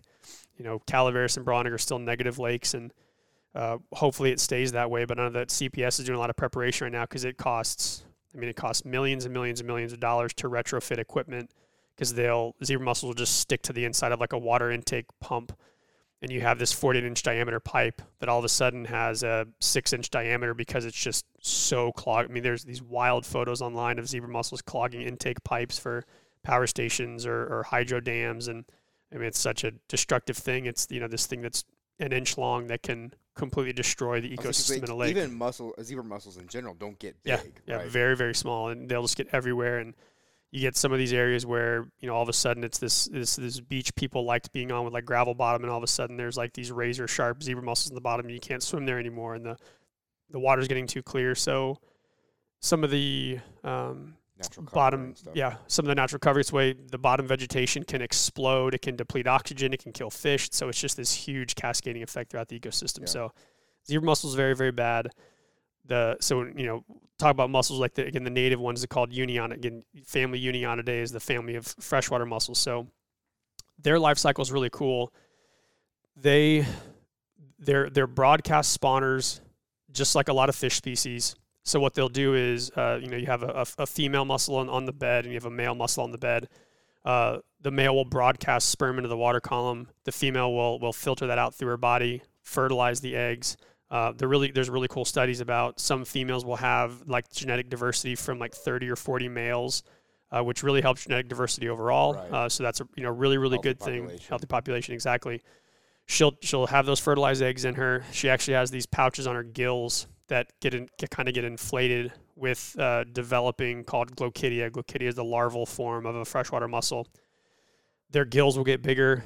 The other wild thing is, mussels don't have eyes. They can't see what's around them, but they develop these things called mantle lures that look exactly like a shiner, or look exactly like some sort of darter, or look exactly like black fly larvae. And they look, again, identical to these other animals that would be like a prey source. So say, for instance, a lot of our species don't do it because our water is more turbid. But if you look in like that Alabama, Appalachia kind of area, there's some that have these lures that are out in the water, and they're looking like fish, and they're like moving a tail. So they're actually moving it so it looks like a fish is moving. And the host fish for this mussel might be a bass. Well, the bass is going to come up and think that this is a lure and attack it. And whenever they attack it, it bursts the gill, and all these glochidia come out into the water. They go into the bass's mouth, and they can actually attach to the gills. And so No way. there's a guy named Chris Barnhart. He works at Missouri State University, and he's got this really cool website. And it's like this rabbit hole of videos you can get into. Some of them will actually, there's a What was his last name again? Barnhart. Barnhart. They have funny names. There's a mussel called a snuff box, and this mussel will lay in the bottom and open up its shell a little bit and kind of advertise this lure, and this darter will come up to it, and the mussel will clamp down on the darter's nose, so the darter can't move, and it'll just pump this glochidia onto the darter's face. It gets in the gills, and the mussel just releases the darter. The darter looks all disoriented, but it swims off, and very rarely is it lethal for fish. I was going to ask, yeah. is it lethal, or is Yeah. it, Nope. and how long are these, you call them Glochidia? Glochidia, yeah. So it ranges from about 4 weeks to 12 weeks. Okay. But it's a really cool, again, that Barnhart website has a bunch of really cool things. So that it looks like when this glochidia comes out, it looks like Pac-Man. Uh-huh. And it's like Pac-Man can only close his mouth one time. Right. So Pac-Man will close its mouth onto gills or fins or some sort of soft tissue. There's even some you can see, like, kind of like on the operculum, the fish's cheeks, gill coverings. There's some like around the eyes of some of these species where you'll just see a couple of small glochidia, and they don't live on the fish long enough to be detrimental. So it's not like they're bursting the gills and they're taking all of the nutrients from a fish. We've had some issues whenever we do propagation because they're in a concentrated bath of glochidia with our host fish, where they can get too infested. So we've had to adjust our timing. Like, how long do we expose a host fish to a bath of glochidia before it's going to be too much, and that can be detrimental. So you have to kind of rotate these host fish if they can get too much. Yeah, for sure. But in the wild, it is exceedingly rare that would happen in the wild. But it's such a remarkable life cycle. So the way that mussels migrate is if you have like, so the species we're reintroducing are yellow sand shell, and they're host fish is gar species. So spotted gar, long-nosed gar, alligator gar. We have pimpleback. That one goes to channel catfish. We have I always get the three-ridge and pistol grip back and mixed up a little bit. One of them's flathead catfish, and one of them is sunfish species. So if you had yellow sand shell glochidia on a gar, that gar can go upstream 50 miles in 4 or 5 weeks. Right. So that's how they migrate. They don't migrate by moving themselves. They're on a host fish. That host fish goes upstream. Then they can recolonize an area, which is why we want more fish passage, because downstream of Otilla Dam, the dam we talked about removing, there's a really healthy population of mussels. So if we make fish passage possible, then an infested fish can come upstream and mussels can move upstream with that fish. And so it's just encouraging that natural growth. Yeah, exactly, yeah. And so it's just all it is just a connection of a system. That connection of a system has so many connections, you just don't think, oh, this is why this is important, and that's another good reason. And they're considered a parasite because they don't provide anything beneficial Right. for the fish. They're Exactly. just leeching off the fish for a certain amount of time Right. and exactly catching a free ride. Catching to a free go ride. home. Yeah, for sure. Yeah, they get their meals paid for by the fish. Everything's taken care of. Its lodging's taken care of for 6 weeks, and then they go upstream and they drop off somewhere, and then hopefully that it drops off as a juvenile, and from that point it's a free living animal, and it'll grow up. And we have one species in our base called a washboard, and they get the size of like a dinner plate. I mean, they're like this giant Really? species. Yeah, we had one that we were doing some work on, and we had to sacrifice the animal to do some research on it.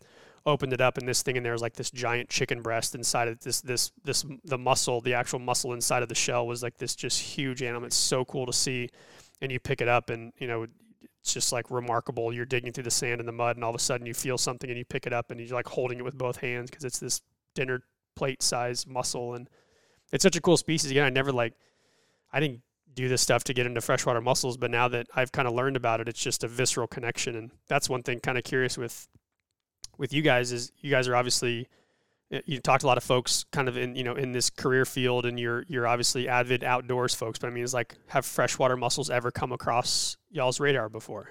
Outside of zebra mussels, I can't say they have. Yeah, more so oysters recently. Yeah, what's going oysters, on. yeah. Cool, yeah.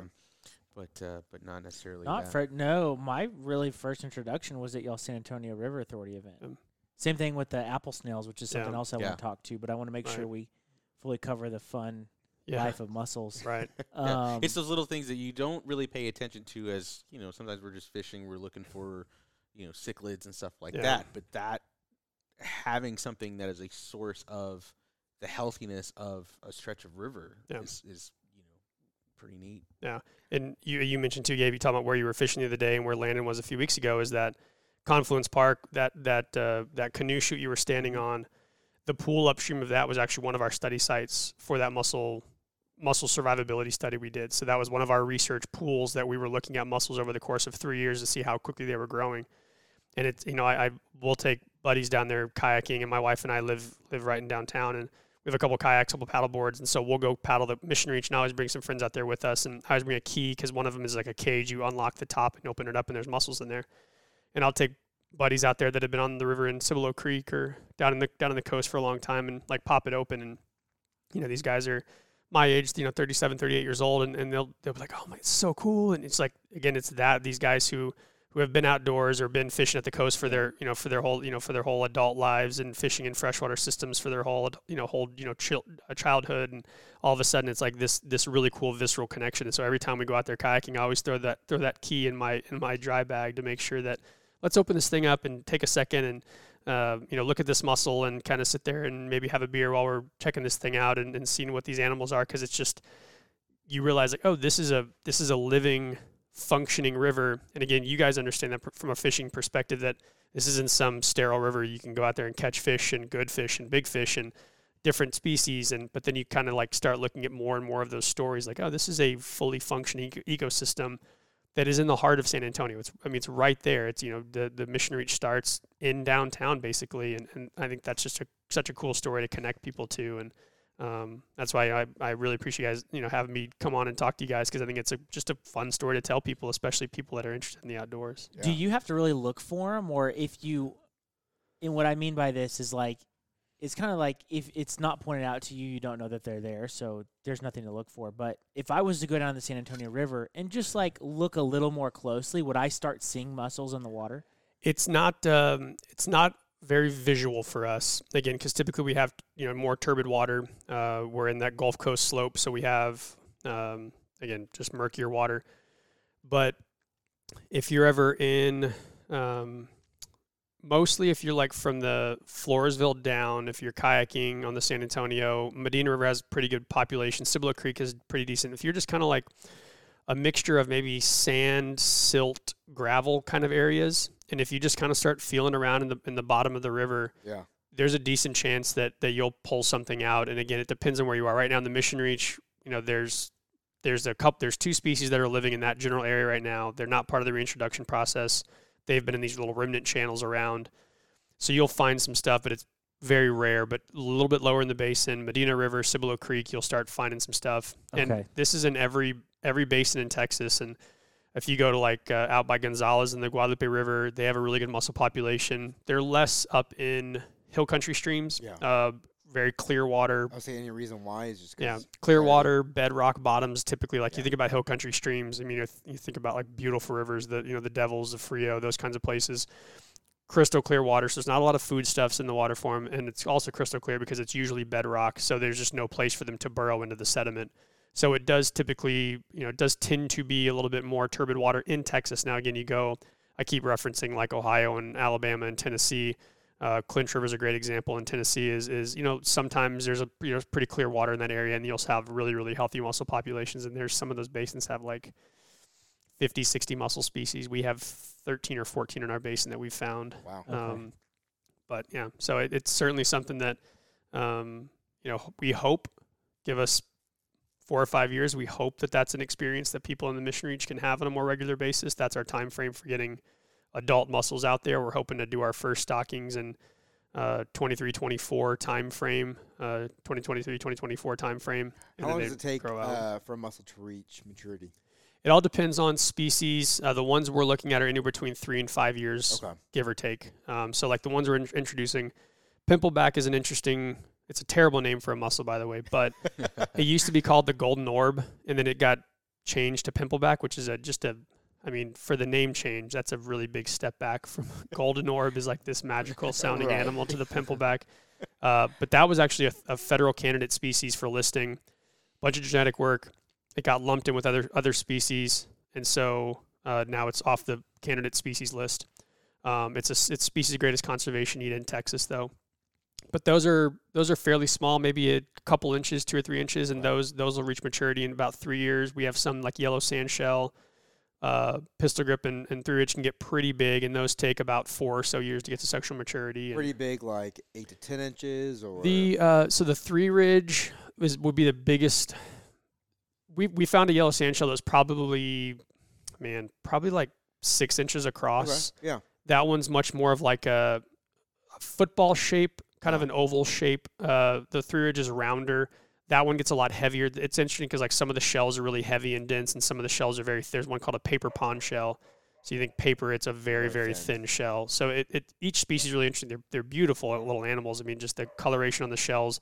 Pistol grip, whenever they're young, can be like this green kind of color. There's one called a rock pocketbook that's like this turquoisey blue color whenever they're younger, and they're kind of like these little horns on the tip of them. I mean, it's just really, really cool animals. And so, yeah, I mean, anytime you're out there fishing in some of these areas, keep your eyes on the banks too. There's a lot of times because these shells don't go away whenever these animals die. These animals die if they're of old age or a raccoon's gotten to them. Those shells are still there, and so anytime you see someone on the bank, it's just kind of interesting to check it out, pick it up, and take a look at it. Cool. To have Nick on and now you on, it's definitely, especially going out last Friday and having Nick on to look at stuff and that I just wouldn't have paid attention to. Yeah, we had Nick Loveland on last week, and he talked about microfish. Yeah, that's awesome. Yeah, it was really interesting too. It's something that anglers don't really think about because they're not catching them. Right. But when you're intentional about it, it kind of changes everything.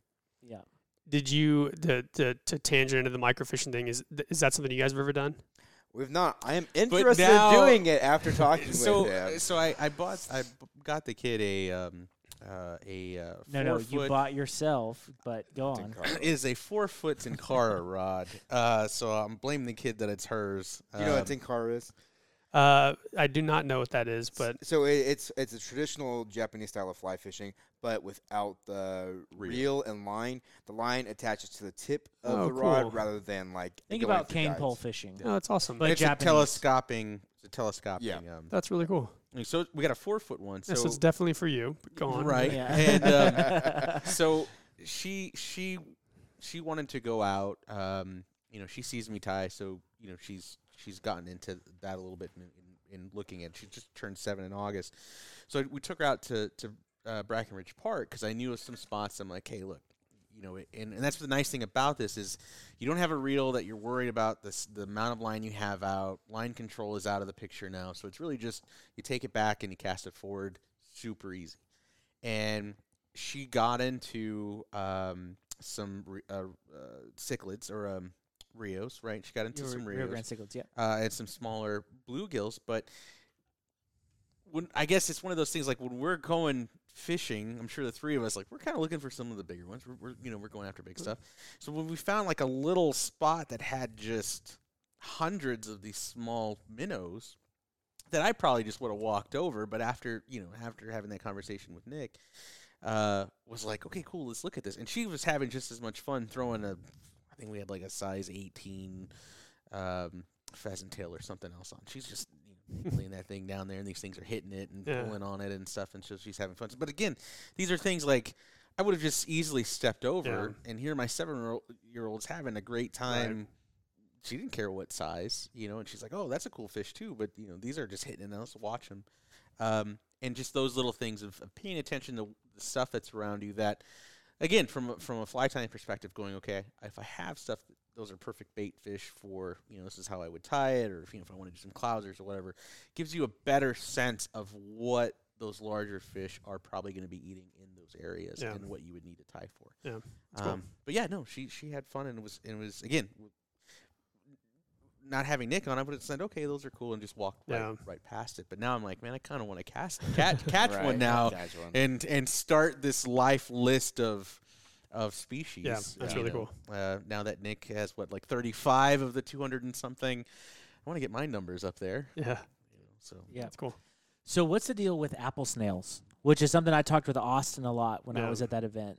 And I made a video on it that did pretty well on social media of him talking about apple snails. So what is the deal with those? Yeah, apple snails are the poster child for don't dump your aquarium into the river.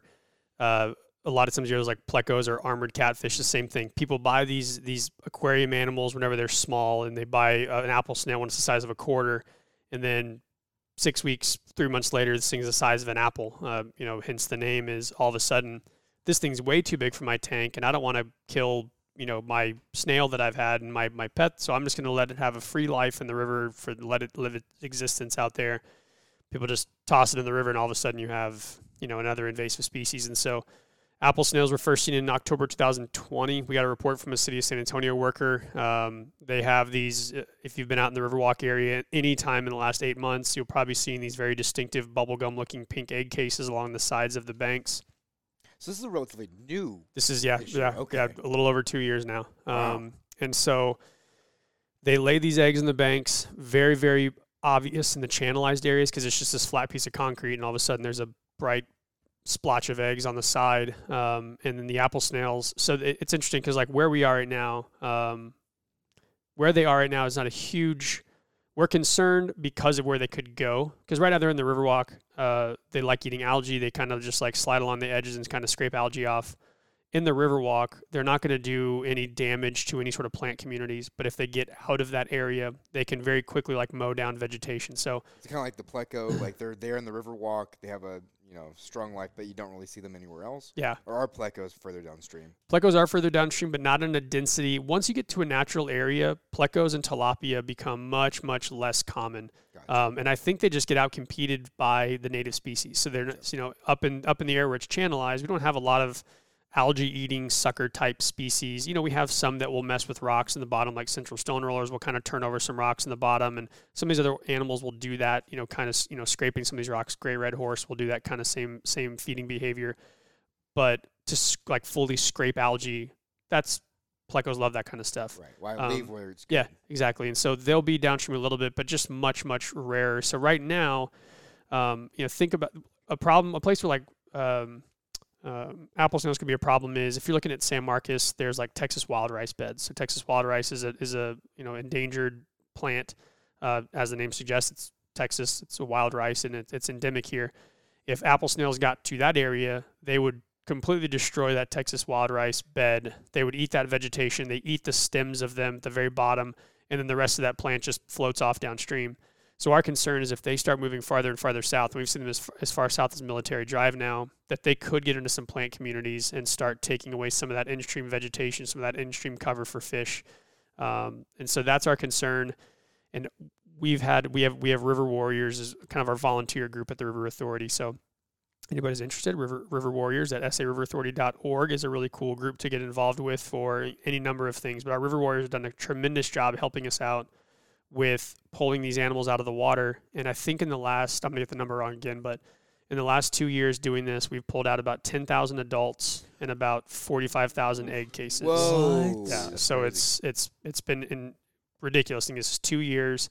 We saw them for the 2 time in years, October, and we've you pulled point out 10,000. Yeah, 10,000 adults. And this is almost entirely in Museum Reach, which Museum Reach people just, the Pearl is the Museum Reach area.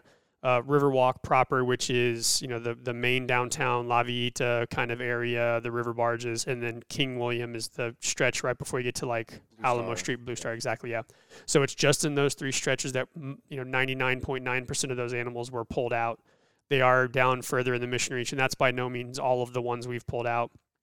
My wife and I on our kayaking trips will find some and we'll pull out a handful of them in the Mission Reach. Is there a way you recommend pulling them out? Because we were looking at them, and the egg casings they have a substance on them, or Pink bubble gum. Yeah, right. So the way it's recommended, and we do actually, we have our River Warriors is like a training for people. So if anybody's interested in helping out, we do a really quick 2 or 3 hour training with our volunteer coordinator, Minna Paul. We also have one of our biologists. So, you know, we've had Chris Vaughn's done it before, Austin Davis, Chris Edwards, Kaylee Paulson's one of our newest biologists. They've helped out. It's a really cool, quick training course. Give you an idea, but basically, you can get like a paint scraper in a bucket, or you can get, you know, we have one guy, David Mullen, has been this unbelievable River Warrior volunteer. He's pulled out hundreds and hundreds of adults in egg cases by himself. You know, he'll use like a little dustpan and just kind of scrape up, and that sticky stuff will get on the dustpan, but you can put it in a bucket. So the one thing we don't want to do is just scrape it off into the water, because at a certain part of development, they want to fall into the water. So if they're too developed and you do that, you're just scraping all of the eggs into the water. Gotcha. Some of our staff will crush them and scrape them into the water, because we have kind of trained staff to know how to crush them. Yeah, this is a good time to crush them, or this is a time we have to remove them. So you can use, again, a paint scraper, some flat, hard edge to scrape them off of the wall. And then the adults, it's just, you know, pulling them out. And there's a disposal methods recommended by Parks and Wildlife right now. It's take them out and put them in a bag and put that bag in a trash can. And so it's pretty easy to dispose of the adults. And what you'll see is you won't see them much anymore. It's getting colder. So they're going to be at the bottom of the river. They'll kind of bury themselves in sediment until February, March, depending on what the weather looks like. They'll come back out, and then they'll just be all over the place. We have a data visualization platform that our data management teams worked on, and it's all of the removal, and you can just see this slow ramp up from March, and then August, September, it's, you know, thousands of month, and then right now it's kind of tailing off. So we had our staff out there 2 weeks ago. We work with a consultant to do a lot of that work for us, because it's every 10 days or so we have somebody out there doing removals, and we have volunteers helping us. And so it's just like this one decision to get rid of this pet or a couple pets in the river, and all of a sudden it's, you know, thousands of dollars and, you know, tons of labor hours. And, you know, this happens all the time. Is recently we got these 2 reports of a fish called a red belly pacu. It looks like a piranha. It's not a piranha. It's not a predator. But we saw 2 examples. One was like on, I think, like 210 Fishing Club, and one was on iNaturalist. And sure enough, it's called a red belly pacu. It looks like a piranha. Again, this is a seed eating fish, so they're not going to, you know, be, you know, predating anything. But it's like that. It's like this thing that was probably bought at the 2 or 3 inch size of a small sunfish all of a sudden is the size of a medium sized bass, and somebody can't take this in their tank anymore. They just go, well, I'm going to go toss it in the river. And, unfortunately that's how this happens all the time with, again, being in that urban city center. People just think the river will take care of it, and it ends up being a big I problem. got a for business us. idea. Maybe you guys will support us. Yeah, bring it. It's called We Kill Your Fish. Yeah. If you have if you have a fish tank fish that you need to get rid of, and you want us to take it to greener pastures, we will do it for you. And we will tell you how wonderful of a life that it's going to have, and you can just rest assured that it will do no environmental harm to any native species. The idea is great. I feel like the branding of We Kill Your Fish might scare people So you're off. saying a name change. Yeah. Just Wait, what about we take your fish to pasture? Yeah. we take your fish to a better Yeah. place. To a better Yeah. place. Yeah, and then they Yeah. go, what better place? And you go, Yeah. we don't answer any questions. We just take your fish to a better place. Don't ask, don't tell. There's a really cool San Marcos is a really cool program with Parks and Wildlife where they do a armored catfish plecostomus like tournament. Uh-huh. So you go out there and you capture as many as you can. So it's like who captures the most and who captures the biggest. And it's easy because there's clear water up there, so it's easy to see these things. You can go out there spear fishing. You can go out there and catch however you want to. And we've kind of talked about the idea, but it's just less practical because of the water clarity in the San Antonio is just less. Then, of course, it's always hard anytime you talk about removing a species and disposing of it, no matter Especially how in a- humanely. Also in a environment like the Pearl. For sure. What it's about- hard. It's nothing like standing there and people are Yeah. eating something and they're You're just scanning. bludgeoning. Yeah, and it's for like, sure. Well, but we're doing. Yeah, I mean, Yeah. it's I'm just. I'm people that half don't know. joking but half serious because other states like Montana have done like bounties for like even Right. rainbow trout or brown trout trying to get native trout species back. Yeah. What about some kind of like bounty system for plecostomus and tilapia Yeah. and stuff like that? Or hey, what about the next giveaway? Instead of Honey Hole Hates Trash, it's Honey Honey Hole Hole Hates Hates Trash Plecos. Fish. Yeah, Oh, like trash fish. you know, Ooh. Yeah. you know. Yeah. Yeah. I think that works out well. Yeah. Take a picture of you stabbing a pleco. And then, Holding your La Gloria margarita. Yes. Yeah. Stack of dead fish. Because that way you can bring in other advertisers to Yeah. come in. Yeah, you're like, here's Yeah. my Everybody tilapia wins. and here's my La Gloria margarita. We need a Trident sponsor. Yeah, for sure. Yeah, get somebody on like Hawaiian slings Yeah. and spear fishing guns. And, Yeah. Yeah. I think, hey, No, but this is a those good are- business idea. Yeah, but Yeah. that's the thing. Like it's obviously got to a point where those things exist. Right. Maybe not this far where we're at, but I never realized that was a thing, and Yeah. it's pretty cool to know that that's a thing to go out there and try to dispose of as many of these as you can.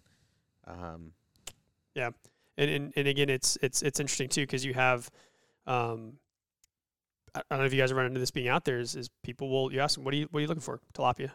Looking for tilapia. We just did this really cool.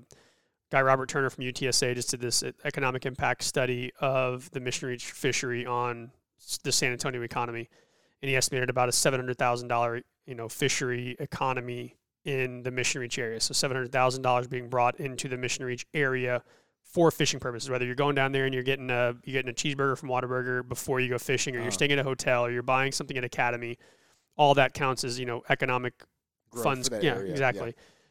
He did these creel surveys, angler surveys, and he found a lot of people go down there and target tilapia and pull them out, and so it's Do they take them home or take them home and eat them. Yeah. Really? Yeah. For sure. So people are targeting that species now. Obviously, people aren't targeting plecostomus, but a lot of people. You mentioned Brackenridge Park earlier.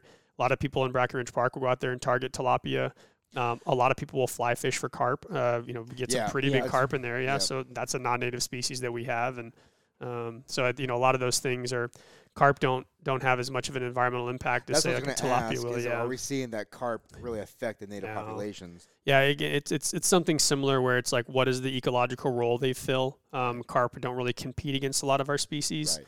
And Well, again, they've it's been here for like 120, 140 very years, right? Yeah, it's kind of ingrained in the system. Like we have some sunfish species, like red breast sunfish is a non-native sunfish because it's from different waters. I mean, it's a native North American species, but from our perspective, like if we're doing a fish survey, we have these metrics that make we do this thing as like a kind of a community analysis.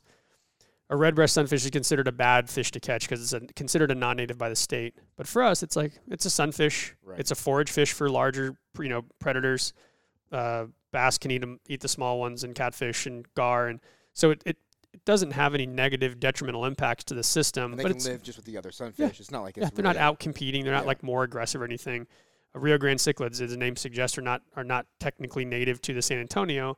They're not. They're a little bit more of an aggressive species. Have some of like you might see those little cleaned out circles, their little nests, they and like fight off everything that yeah, comes near 'em. exactly. But they're not going to go chase something down and hunt it. I mean, it's like they're eating all these other fish species in there. So there's those animals that are part of the system that are like these are benign at worst and beneficial at best in some of these occasions. But then you have some species that can be very detrimental, and we want to mitigate the impacts so that we don't see something. And just because you don't see any impacts today doesn't mean they're not going to be. There's kind of the other end of that is there's a conservationist from like the 1920s. It was Rosalie Barrow Edge, and she was a very early women's voting rights advocate. She was very big on the conservation side for birds for a long time.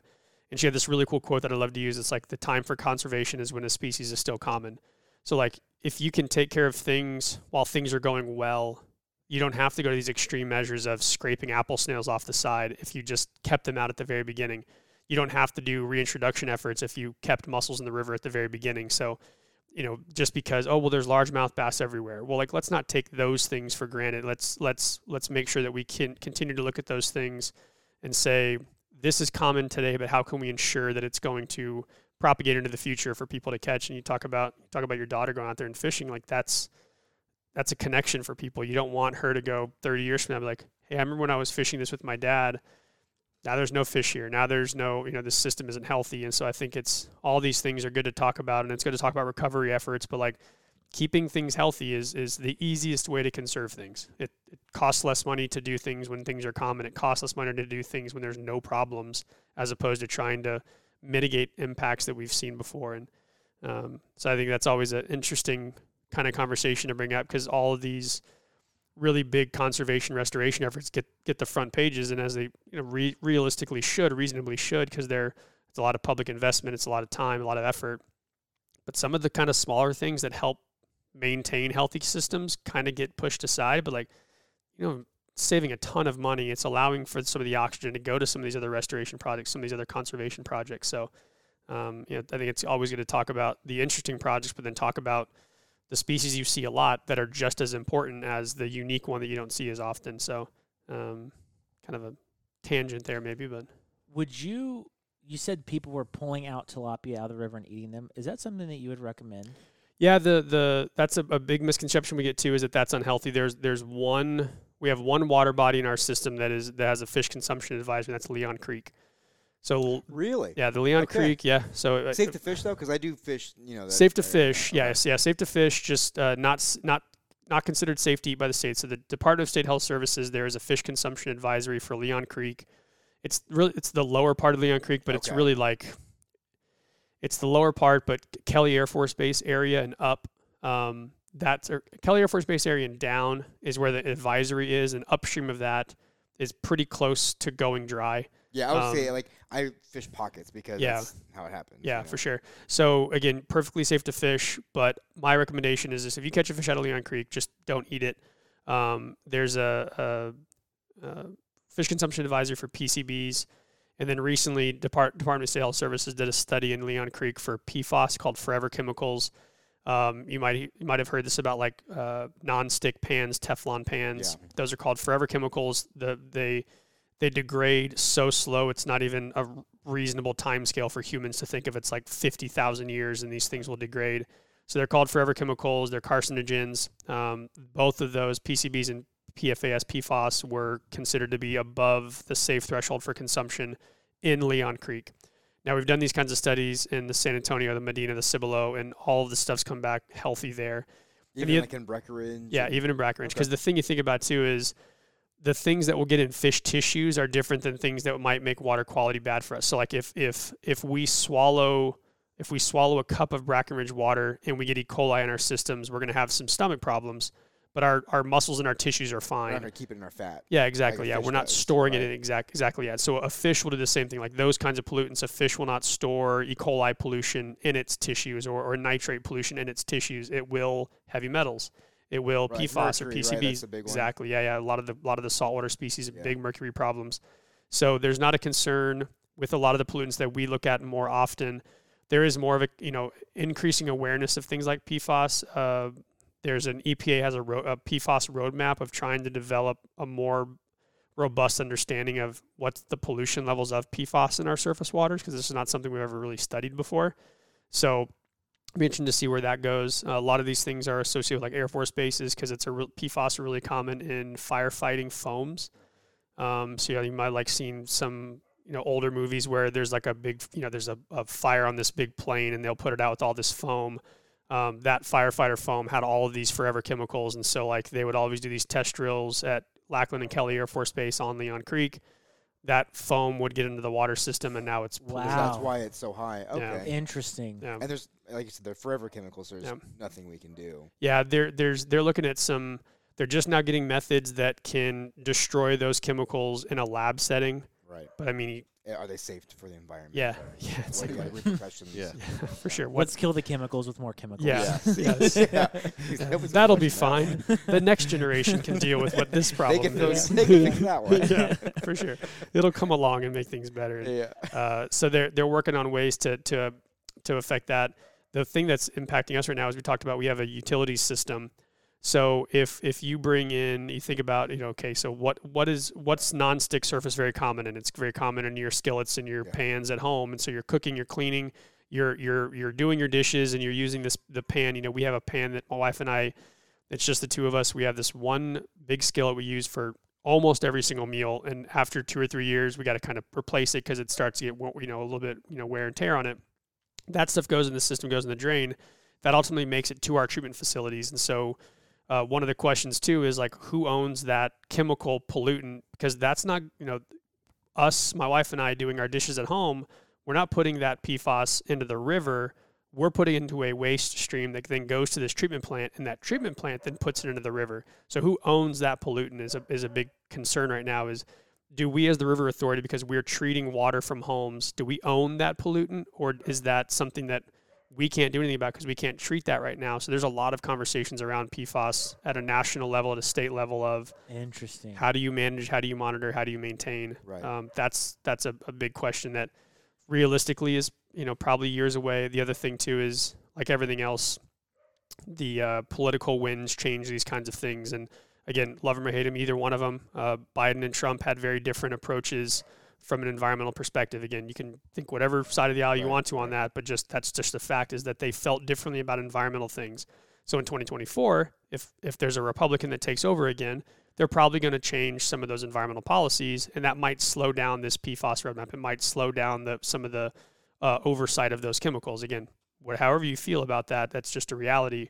If say Biden stays in the office, in the White House, or another Democrat comes in, those will probably stay on that fast track, and then we might have to deal with those sooner. So that's just some interesting political realities from a treatment perspective for our utilities groups. Right. So probably a direction we didn't think we'd go this evening. huh? No. No, but I mean, like, it's interesting. Like, like I said, we can get into it. Now, Yeah. there's some areas of the San Antonio River you can't wade.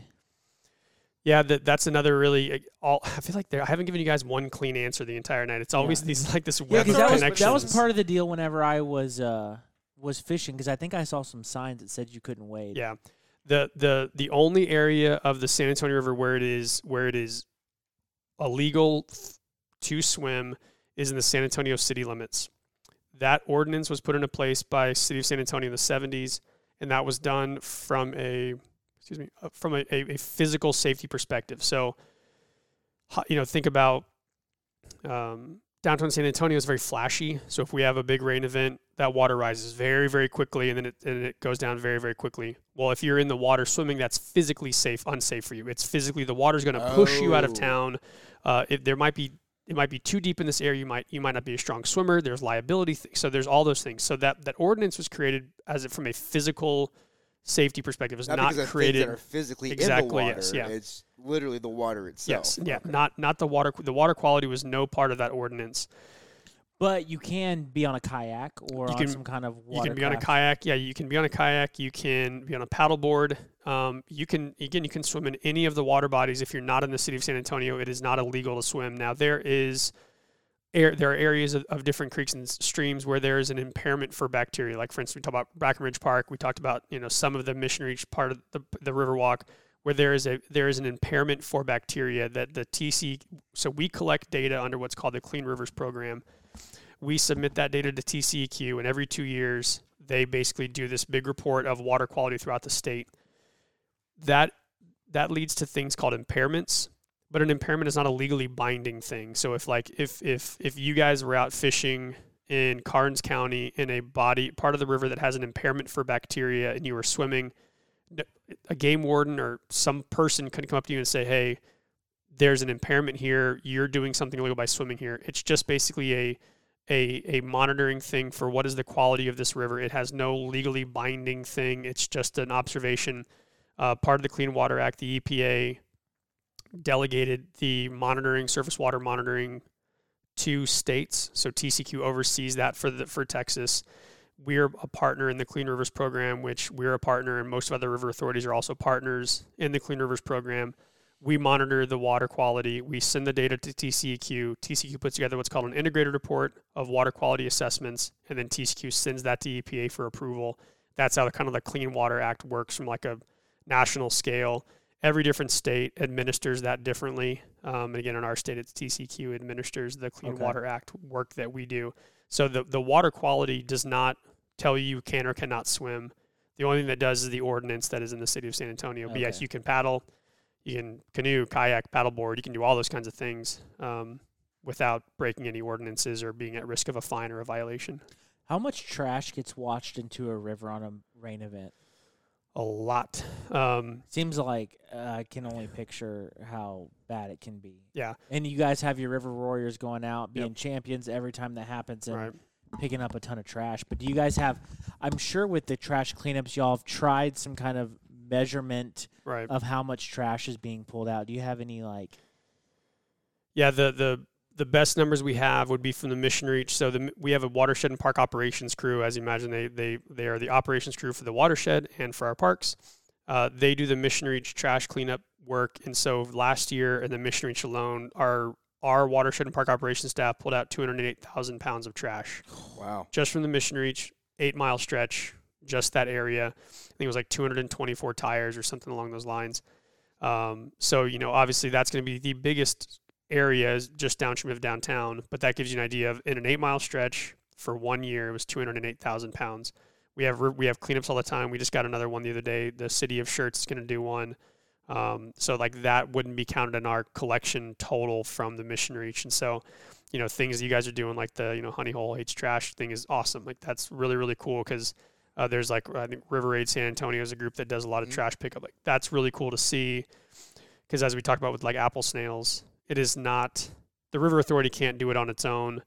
The city can't, the county can't. I mean, it really does take buy-in to pick it up, but also to not throw it outside of your window. It still blows my mind that my wife and I were sitting at a Subway parking lot the other day, leaving, we had our sandwiches in our car going home. And there's these two guys in a Mustang sitting in this parking lot, and they finish and they roll their windows down and they tie their bag of Subway up and throw it on the ground and drive off. And it just blows my mind that people still do that. But it happens. And it's like, how do you affect that behavior? Because there's nothing that like an agency can do about that. It's just changing people's minds to like value the city and value the river and value these things. And one of the biggest things that people ask me all the time is like this question I always get stumped by is, what's the biggest thing? What's the biggest challenge? What's the biggest thing you hope to achieve? And I always say the biggest thing I hope to achieve is like instilling pride in our community and people, instilling pride in the city of San Antonio, instilling pride in the river. And that's why things like, well, the river is this toxic dump site. Like it's fine to talk about that from a perspective of, I think this is a toxic dump site. But then if people say that again and again and again, you're going to throw your trash in a toxic dump site. You're not going to throw your trash if somebody tells you this is a beautiful natural resource we have. Your mind's going to just shift a little bit and go, well, I'm not going to throw my Subway bag right here. Yeah. I'm going to put it in the trash can 8 feet away from me. So I think that instilling pride in people and having that, I'm going to take an action right here to take the extra 30 steps to put my bottle in that trash can, or I'm going to hold it in my hand or put it in my pocket till I can get somewhere to throw it away. Because it does take a lot of us as individuals. There's broad sweeps that we can do, that the city can do, that the county can do. But again, things like the Honey Hole Hates Trash, like that's super cool to see, and really glad to hear you guys doing that, because that's the exact kind of community type push and involvement that it takes to make a difference. So one thing with talking about conservation all the time is it can be really like doom and gloom, like apple snails, invasive species, whatever. We've already talked about a lot of it, and Right. every time we have somebody on, it's doom and gloom. What is in your career, what has been the biggest success story that you've been a part of? Whether, and we haven't even touched about your time at the coast, and we don't have time to, whether it be at the coast or Yeah. with the San Antonio River Authority. Yeah, the coolest thing that we've done is the Guadalupe bass reintroduction in the Mission Reach. Guadalupe bass are state fish of Texas, endemic species, so they only exist here in Texas, and they're a species of greatest conservation need. They're a state-threatened species, and they're in decline. They're really common in hill country streams. So a lot of those hill country streams are at problems for water quality and water quantity. And so in 2013, tail end of the big drought, 2012, 2013, tail end of a big drought, Medina River started going dry, and very, very dry, like just very small pools and pockets in these different areas. And so we started helping out with Bandera County River Authority and Groundwater District and Texas Parks and Wildlife. We started working with them to try to pull fish out of these pools and move them into more persistent waters, whether that's in the San Antonio or just deeper pockets in the Medina. We started seeing a lot of Guadalupe bass, and we pulled them out to the A.E. Woods Fish Hatchery and Heart of the Hills Fish Hatchery with Parks and Wildlife, and they started using those individuals as broodstock to start developing, producing more animals. And over the course of 2013 through 2015, we put about 85,000 fish in the Mission Reach. Most of them, 99.9% of them, kind of fingerling and fry, so an inch, 2 inch, maybe up to 3 inch fish. And ever since 2014, we've had a reproducing population of Guadalupe bass in the Mission Reach. The other really cool thing is that they hybridize a lot with smallmouth, and we don't have a smallmouth population in the San Antonio. So up in some of these hill country streams, they do. So there's a lot of hybridization concerns in some of these different streams. Well, we haven't seen any hybridization in the San Antonio. So you guys still have pure. We still have pure Guadalupe bass. Yeah. And we're the only one of the reintroduction efforts in the state that has that. There's been some on the Llano. Now, is that because you pulled them from the Medina and there's no smallmouth on the Medina? Yeah, and Because I think we were talking with Nick. I know we're talking with someone that's been Maybe it brought wasn't up. Nick. We were talking with somebody, and it's like there's just some areas where, even looking at a fish, you might say, oh, this is a pure Guadalupe bass, but then you DNA test Right. it, and it's like 90-10. Yeah. Right. One of the really interesting things, because we collect fin clips from all the guads that we catch in our basin, and we send them off to Parks and Wildlife, and this guy Preston Bean does a lot of really cool genetic work with them. One thing that's been really interesting is the genetics is an ever-changing field. I actually did my graduate research on eel genetics in the Pacific, and what I did 10 years ago is like, talking to people about that, I was like, oh, yeah, that's like the Stone Age now, because 10 or 12 years in genetics is like a lifetime in some of the other sciences. So something that today, that whenever these fish were put on 8 years ago was considered pure Guadalupe bass, 100% Guadalupe bass, there's just more sophisticated markers now that are saying this is 93.7 guad and smallmouth or guad and spot. But that might just be the natural makeup of these fish, where you're going to share with such a closely related species, you're going to share some genetic information. Right. So is it really 100-0, with some of these specific markers on a gene or on a chromosome that say this is 100-0? Because again, in our basin, whenever we're putting in pure Guadalupe bass, we just don't have smallmouth. There's not smallmouth in the San Antonio. We've never found one. Parks has never found one. We've never had reports from anglers of smallmouth in the San Antonio. So unless we're just all missing it, they're not there. So for us to see some of these numbers, some of the theories, and again, we don't know for sure, some of the theories that genetic markers are getting more sophisticated. We're understanding the makeup of these species more and more. And that's one of the theories. There may be other theories, and I'm sure that's one of those things you can probably debate all day long. So we're not seeing the level of introgression or hybridization that some of these other areas are seeing. And again, we're still ongoing with our fin clipping process and sending those results off. And I'm really, really glad you guys brought that up too, because I'll do a little plug. There was a book recently written called Wilder. The author's name is Millie Kerr, and it's about rewilding throughout the world. And so there's a chapter on like scimitar horned oryx in Chad. There's a chapter about flightless birds in New Zealand, and there's a chapter about the San Antonio and the Mission Reach. And so she came down last Tuesday, and we did like a book release event. And so her and I had a conversation at the Witty, and we talked about the same thing, like, optimism versus pessimism and realism, and how did that mixes together. And we do tend to focus on the invasive species and the negative stories, and we get the Express News or San Antonio Report coming and asking us questions and saying, talk about this invasive species, talk about this river draining, talk about this thing you're doing. And we always at the very end go, the San Antonio River is a really healthy ecosystem. The San Antonio River has way more positive stories than it does negative stories. We have Guadalupe bass. We have a really, really healthy mussel population. We're doing a mussel reintroduction. We're doing this the largest urban ecosystem restoration in the entire country, which the Mission Reach still is to this day. All of these really, really positive, really, really cool things where people can go and take their kids to the Mission Reach and go fishing. Brackenridge Park has its issues. People can take their kids to Brackenridge Park and go fishing. The positive impacts that the river has on the city from a cultural perspective are overwhelmingly positive. The effects that the system has from an ecological perspective are overwhelmingly positive. And so we can look and we can nitpick at these negative stories, and we should be concerned about apple snails, and we should be concerned about zebra mussels, and we should be concerned about other invasive species. We should also be really, really excited about freshwater mussels, and really, really excited about kayaking opportunities, and really, really excited about microfishing and all of these things that we can do in San Antonio, like in this urban. We don't have to drive 5 or 6 hours to find a healthy river system. Again, we can walk to this. We can ride our bikes to this. We can take a 10-minute drive to this.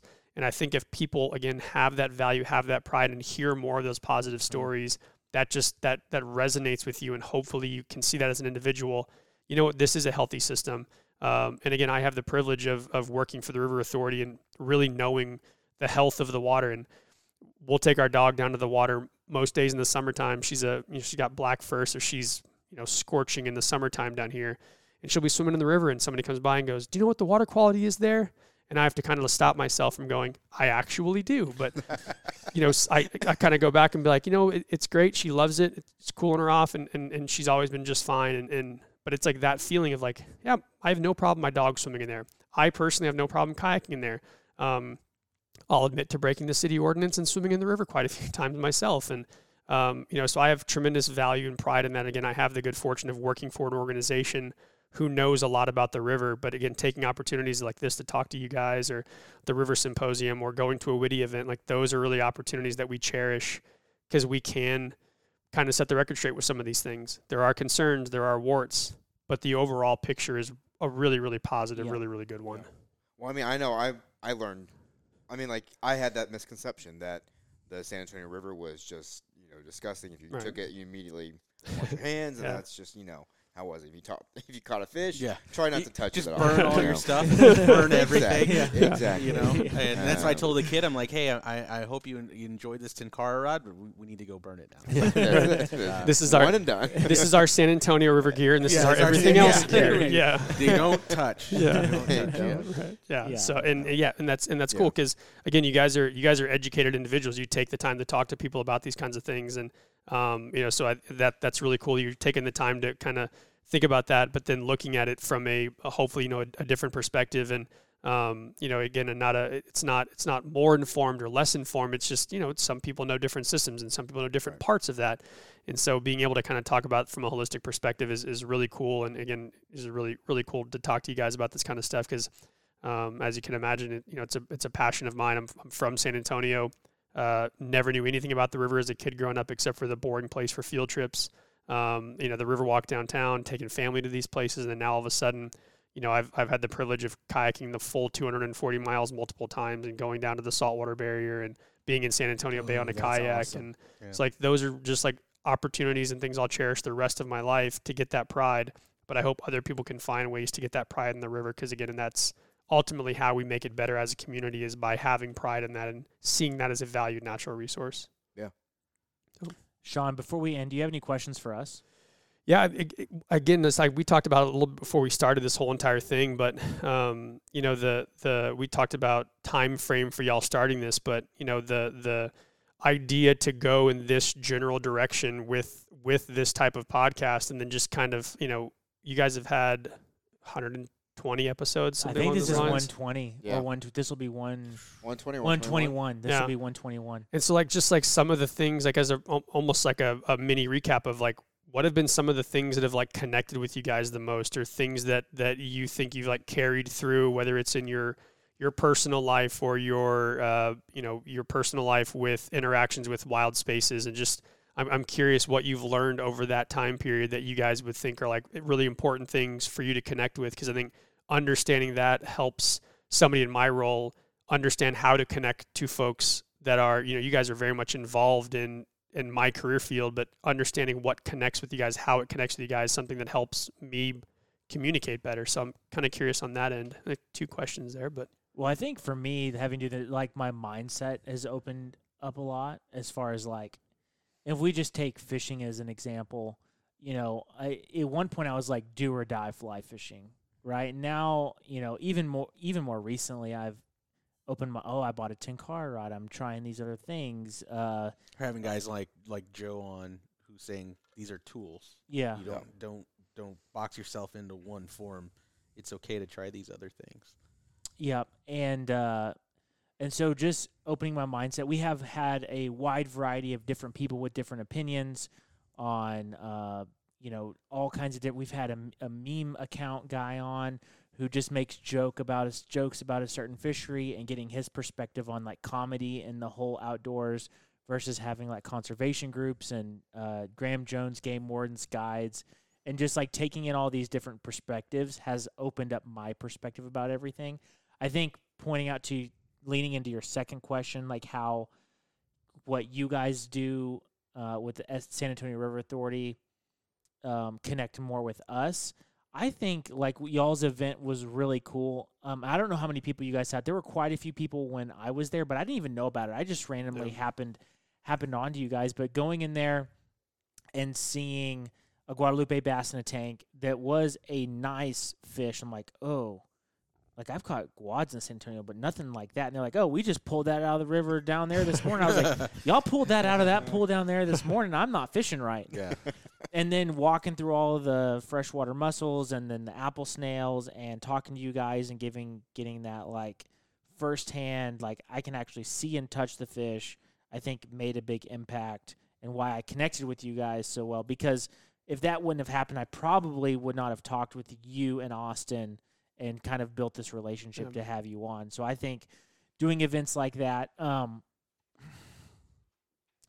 think conservation is extremely difficult. And one thing that we have talked about a lot is that there's so many conservation needs, and we have the benefit of being able to have you on, have someone from the Devil's River on, and have Texas Parks and Wildlife guys on. They all talk about different things and different projects that they're working. But I'm one guy, and I have a full-time job, and I do a podcast that's almost a full-time job. And I don't have the physical capabilities of applying myself to every conservation effort. And so one thing that we've talked about in the past, maybe not as recently, is like pick something that you are fired up about, like one thing, and make that your mission. Yeah. So whether it's like the San Antonio River Authority, River Warriors, like it sounds like you have people that are like, this is my mission. And so I think the message, like, and we're kind of, I'm all over the place right now, but we're kind of like vomit dumping to our listeners like, oh, there's all these conservation needs. But I think the moral of the story and the takeaway is, as opposed to listening to us talk to 50, 100 different people with all these different conservation needs is like listen to these because they're important, but then also pick one that really resonates with you and apply yourself and volunteer and make a difference with that one need. Yeah. I think that's a really good summation of that part of picking something that is very important to you. Whether it's a species, whether it's a location, whether it's a river. I mean, because it can be overwhelming, and it is on us to worry about that in our full-time jobs on a regular basis and try to do the shotgun approach to things. But you as an individual can take the rifled approach and look at this is my thing.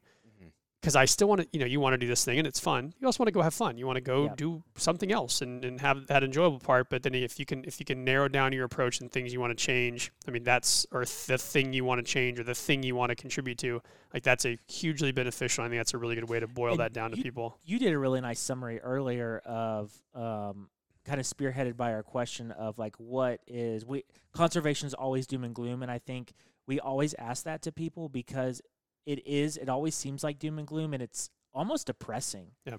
And so I think like Focus San Antonio River Authority, like bringing attention to the apple snails, but also being like putting in your face, like these are the positive things that we've done, and we're like proud of these, and working over some of the stereotypes that have been built up that we had even believed before talking to you, right? Yeah. Which is difficult. Yeah, absolutely. 100%. So very common. Yeah. So yeah, it's just been one of those things like knowing these things exist. That's one thing, so that you guys have these outings, you do these things together, and I can't say it's not a marketing issue because I just haven't looked, right? I haven't looked at those things, but I know within doing this podcast with Zach and Landon and having these talks like with Chris Johnson, I don't think I'd ever like throw a tin car. I mean, I kind of had thrown one previously, but you have those conversations and like, well, this is why, and these opening up to these ideas. And we had Nick, Loveland talking about the microfishing, and now you coming in and talking about these stretches that I was just at, that I hadn't necessarily gone to because other spots that I go, but now knowing okay, these things exist, and with a 7-year-old to be able like, hey, let's go check out this stuff and do that, and I have a my godfather's brother is involved with I forget the name of the group, but they take out a lot of the invasive plant life around the edges of the Mission Reach stretches. I forget the name of it, but they go out there and they're digging up stuff and they're focusing on something and being very passionate about it. And we're all fishing, and to your point that you said earlier, you do it now so that you're not struggling and doing 3 times, 10 times as much work to get it to where it was at. Yep. It's easier to maintain it now than waiting until it's needed. Yeah, absolutely. Yeah. One thing you mentioned too was the marketing part. And there's our assistant general manager, Steve Graham's been there for a long time at the River Authority, and he has a line that is unfortunately true. Is the people that know us love us, but not a lot of people know us. And I think that's well said, because I think whenever we have conversations, people have events, and people come out, they connect with what we do, but we do not have a reach. Again, I talk about one of my best friends still thinks I work for Saws. It's like, dude, you gotta get with the River Authority part. It's been 10 years now, but that's a good example, and it is something that we need to get ourselves out there more and more and connect with more people in some way. Because again, then you have connections. Like this is one end of the connection part. Obviously, is going and doing this is something that's very unique for us as well. But there's all sorts of other connections you can make that can be meaningful for the environment, meaningful for individuals, and the impacts on them. So, yeah. We're in the same boat. I mean, I had to step away for a second, but we're in the same boat. It's like we would like to connect with more people too, and it's like, how do you do that, right? Like we want more people to listen, so it's just like it's a challenge. Yeah, absolutely. Is. Yeah, so for sure. We can figure it out together and absolutely, succeed. Well, I've got some ideas, just maybe, and I don't know if we could get out with you guys digging up some freshwater mussels and stuff, and we had a YouTube channel and put some of that content on video, and maybe like be able to show some of these things that you guys are working all that on. much more tangible too. Yeah, and I'd love to go dig around in the river and pull some snails out, or Well, mussels and take some snails away. And I'm just waiting for this episode to end so we can get them onto the map and point on where all the Rio Grande cichlids are in the river. I will. You guys had your prognostication earlier with the Texas Tech record. I will be on the record here of saying this is like, I think that in the next 2 years, the state record for Guadalupe bass will be in the Mission Reach. You think so? Yeah, Really? because we've caught some. I think it's like 1.85 pounds or something. It's not a huge. Obviously, don't get there that big. We've caught fish electrofishing that were bigger than that. Really? And obviously, but that's the thing too. I've heard- we know that those are real Guadalupe bass. And I've heard too from other guys from TPWD that they're like, oh, we've electroshocked fish like that are state record Guadalupe bass. yeah. You know, From what water bodies? from Was it Colorado? no, I think it was the Llano. Okay. Yeah. Yeah, Makes sense. I think it was a while ago, but I think it was the Llano. Yeah. I think with the amount of people that are out there, I think it's a matter of time. And I think the other part too is that I think a lot of people do is our new GM is a big angler. His name is Derek Bass. He's a big angler. And he was sending me some pictures recently of him fishing, and he was pulling things out that he was calling largemouth bass, and they ended up being spotted bass, and just, kind of, hey, this is the difference between these species. I think a lot of people are catching bigger guads and calling them largemouth, who just aren't as familiar with identification, because we've pulled like 5, 6, 7 pound largemouth out of the San Antonio in the Mission Reach area that are, really, really healthy fish, and those are certainly largemouth. But I think there's some that are kind of like a fringe fish that somebody just might not think. They might just think, this is largemouth, put it back in. They might not know spotted, might not know guad. But I think somebody who knows the difference, I think will catch a bigger guad. Do you know what the water body record for Guadalupe bass on the San Antonio is, I do or not the know. largemouth bass water body record? No. The only one that I'm aware of is because recently is either Channel or Blue record was set on the San Antonio. Not all the way farther south where we expected it to be, but this guy pulled up a huge fish from Falls City. It's like 42 pounds or something. Whoa, Nice. Okay, yeah. And I cannot remember if it was blue or I think that would probably too big for a channel. So probably a blue, but it was a really nice fish. It's like a 16-year-old kid down in like Falls City. It's always a kid. Yeah, right. Yeah. It's like struggling to pick this thing up. But that's my call. So we'll see how that one matures, if that ages well or if it's just nonsense in 2 years. Because again, the water body is really cool, and we have pictures of us doing some electrofishing surveys, and we're holding up, 4 or 5 pound largemouth bass, like 4 or 5 of them we caught in one spot. Mm-hmm. And we keep those spots to ourselves. Yeah. But it's really cool to see those pulled out of the river. Well, if I catch the world record Guadalupe bass out of the San Antonio River, I'll do a little traveling tour for you guys. Okay. Yes. There's From- not a fly fishing body record yet, because I brought up the water body records for San Antonio River. Bass Guadalupe smallmouth 14 inches, pound and a half, 1.37. Largemouth was about 4.5. This is on the fly or conventional? No, this is conventional. Oh, There's so only let's go get it this two. weekend. Yeah, Yeah. there's only 2 fly fishing. Are these the catch and release records, or are these the weighted records where you have to they didn't say. officially get them weighed? This is Texas Parks and Wildlife calling it, so I don't know if it didn't necessarily say if they were released. I know on fly fishing there's a common carp by Kyle Trainer on a Pat's rubber leg at 4 pounds, a little over 20 inches, and a Rio Grande cichlid at 1 pound 11 inches. And those are the only 2. Wait, 1 pound 11 inches. Those don't. That's what it says. Length. Oh, it's 1 pound and 11 inches. I thought you were giving me a combined No. measurement. It's No, 1 who pound does 11 that? inches. Yeah. That's Yeah. feet. Yeah. It's funny, yeah.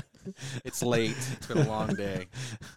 But yeah, no. So you're good to go on that. And there's even a junior angler one, so Carmen can get in there and Yeah. hopefully There you land go. some of this. Yeah, thing. there's a lot of good spots in San Antonio. Get one of those. Submit a water body record for micro species. I mean, there's a lot of empty blanks. 1.7 inches. A lot of empty Wow. blanks on this. Yeah, get some stone rollers, get some bullhead minnows. There's all sorts of there's Darters and stuff. yeah. a bunch here's of my cool fish out favorite. there. What do you think the Waddy Body record is for a rainbow trout there for San Antonio? Wait, there's rainbow trout in the San Antonio? Not anymore, thankfully. Not anymore. Yeah. Yeah, I know they did a couple of releases. Oh, did Yeah, they? they used to do that for years and years before effluent went in the system. When it was still spring fed, it was cool enough to keep trout. Now that it's effluent water, it's never cool enough for them, so they don't stock in the main stem anymore. We're just under a foot. This happened in January 6th of 2007. Caught on trout bait.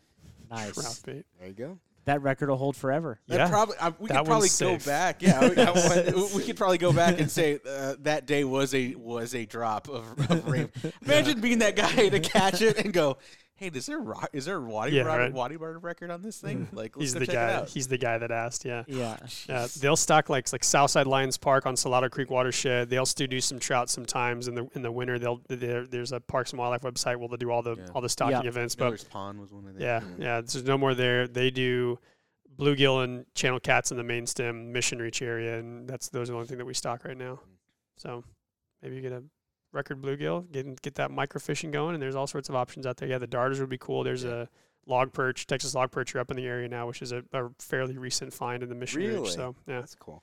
Cool. 39-pound blue cat is the record in San Antonio. so maybe that's the recent one. Yeah. 2020. Yeah, so there's a guy, Fall City or something like that. But yeah, it was kind of cool to see that picture he sent up. So Well, Sean, thanks for coming on, man. Thanks. And have fun at the Michigan game. I appreciate that. It'll be a lot of fun. This was a lot of fun. I really appreciate you guys having us on. And again, I know we talk about other folks who are a little bit more involved in the day to day. So if you guys want to come out and do a YouTube video or have somebody else talk to you guys, then please feel free to reach out because this was really cool. Yeah, We absolutely. love what you guys are doing here. So yeah, thank you very much for the time. It was fun. Thank you. Look in the description below to find links to our website, online store, YouTube channel, Facebook, Instagram, TikTok, Discord server, and blog. Please send your podcast questions and inquiries to info@honeyholeangling.com. Thanks for hanging out with us. We'll see you again next week.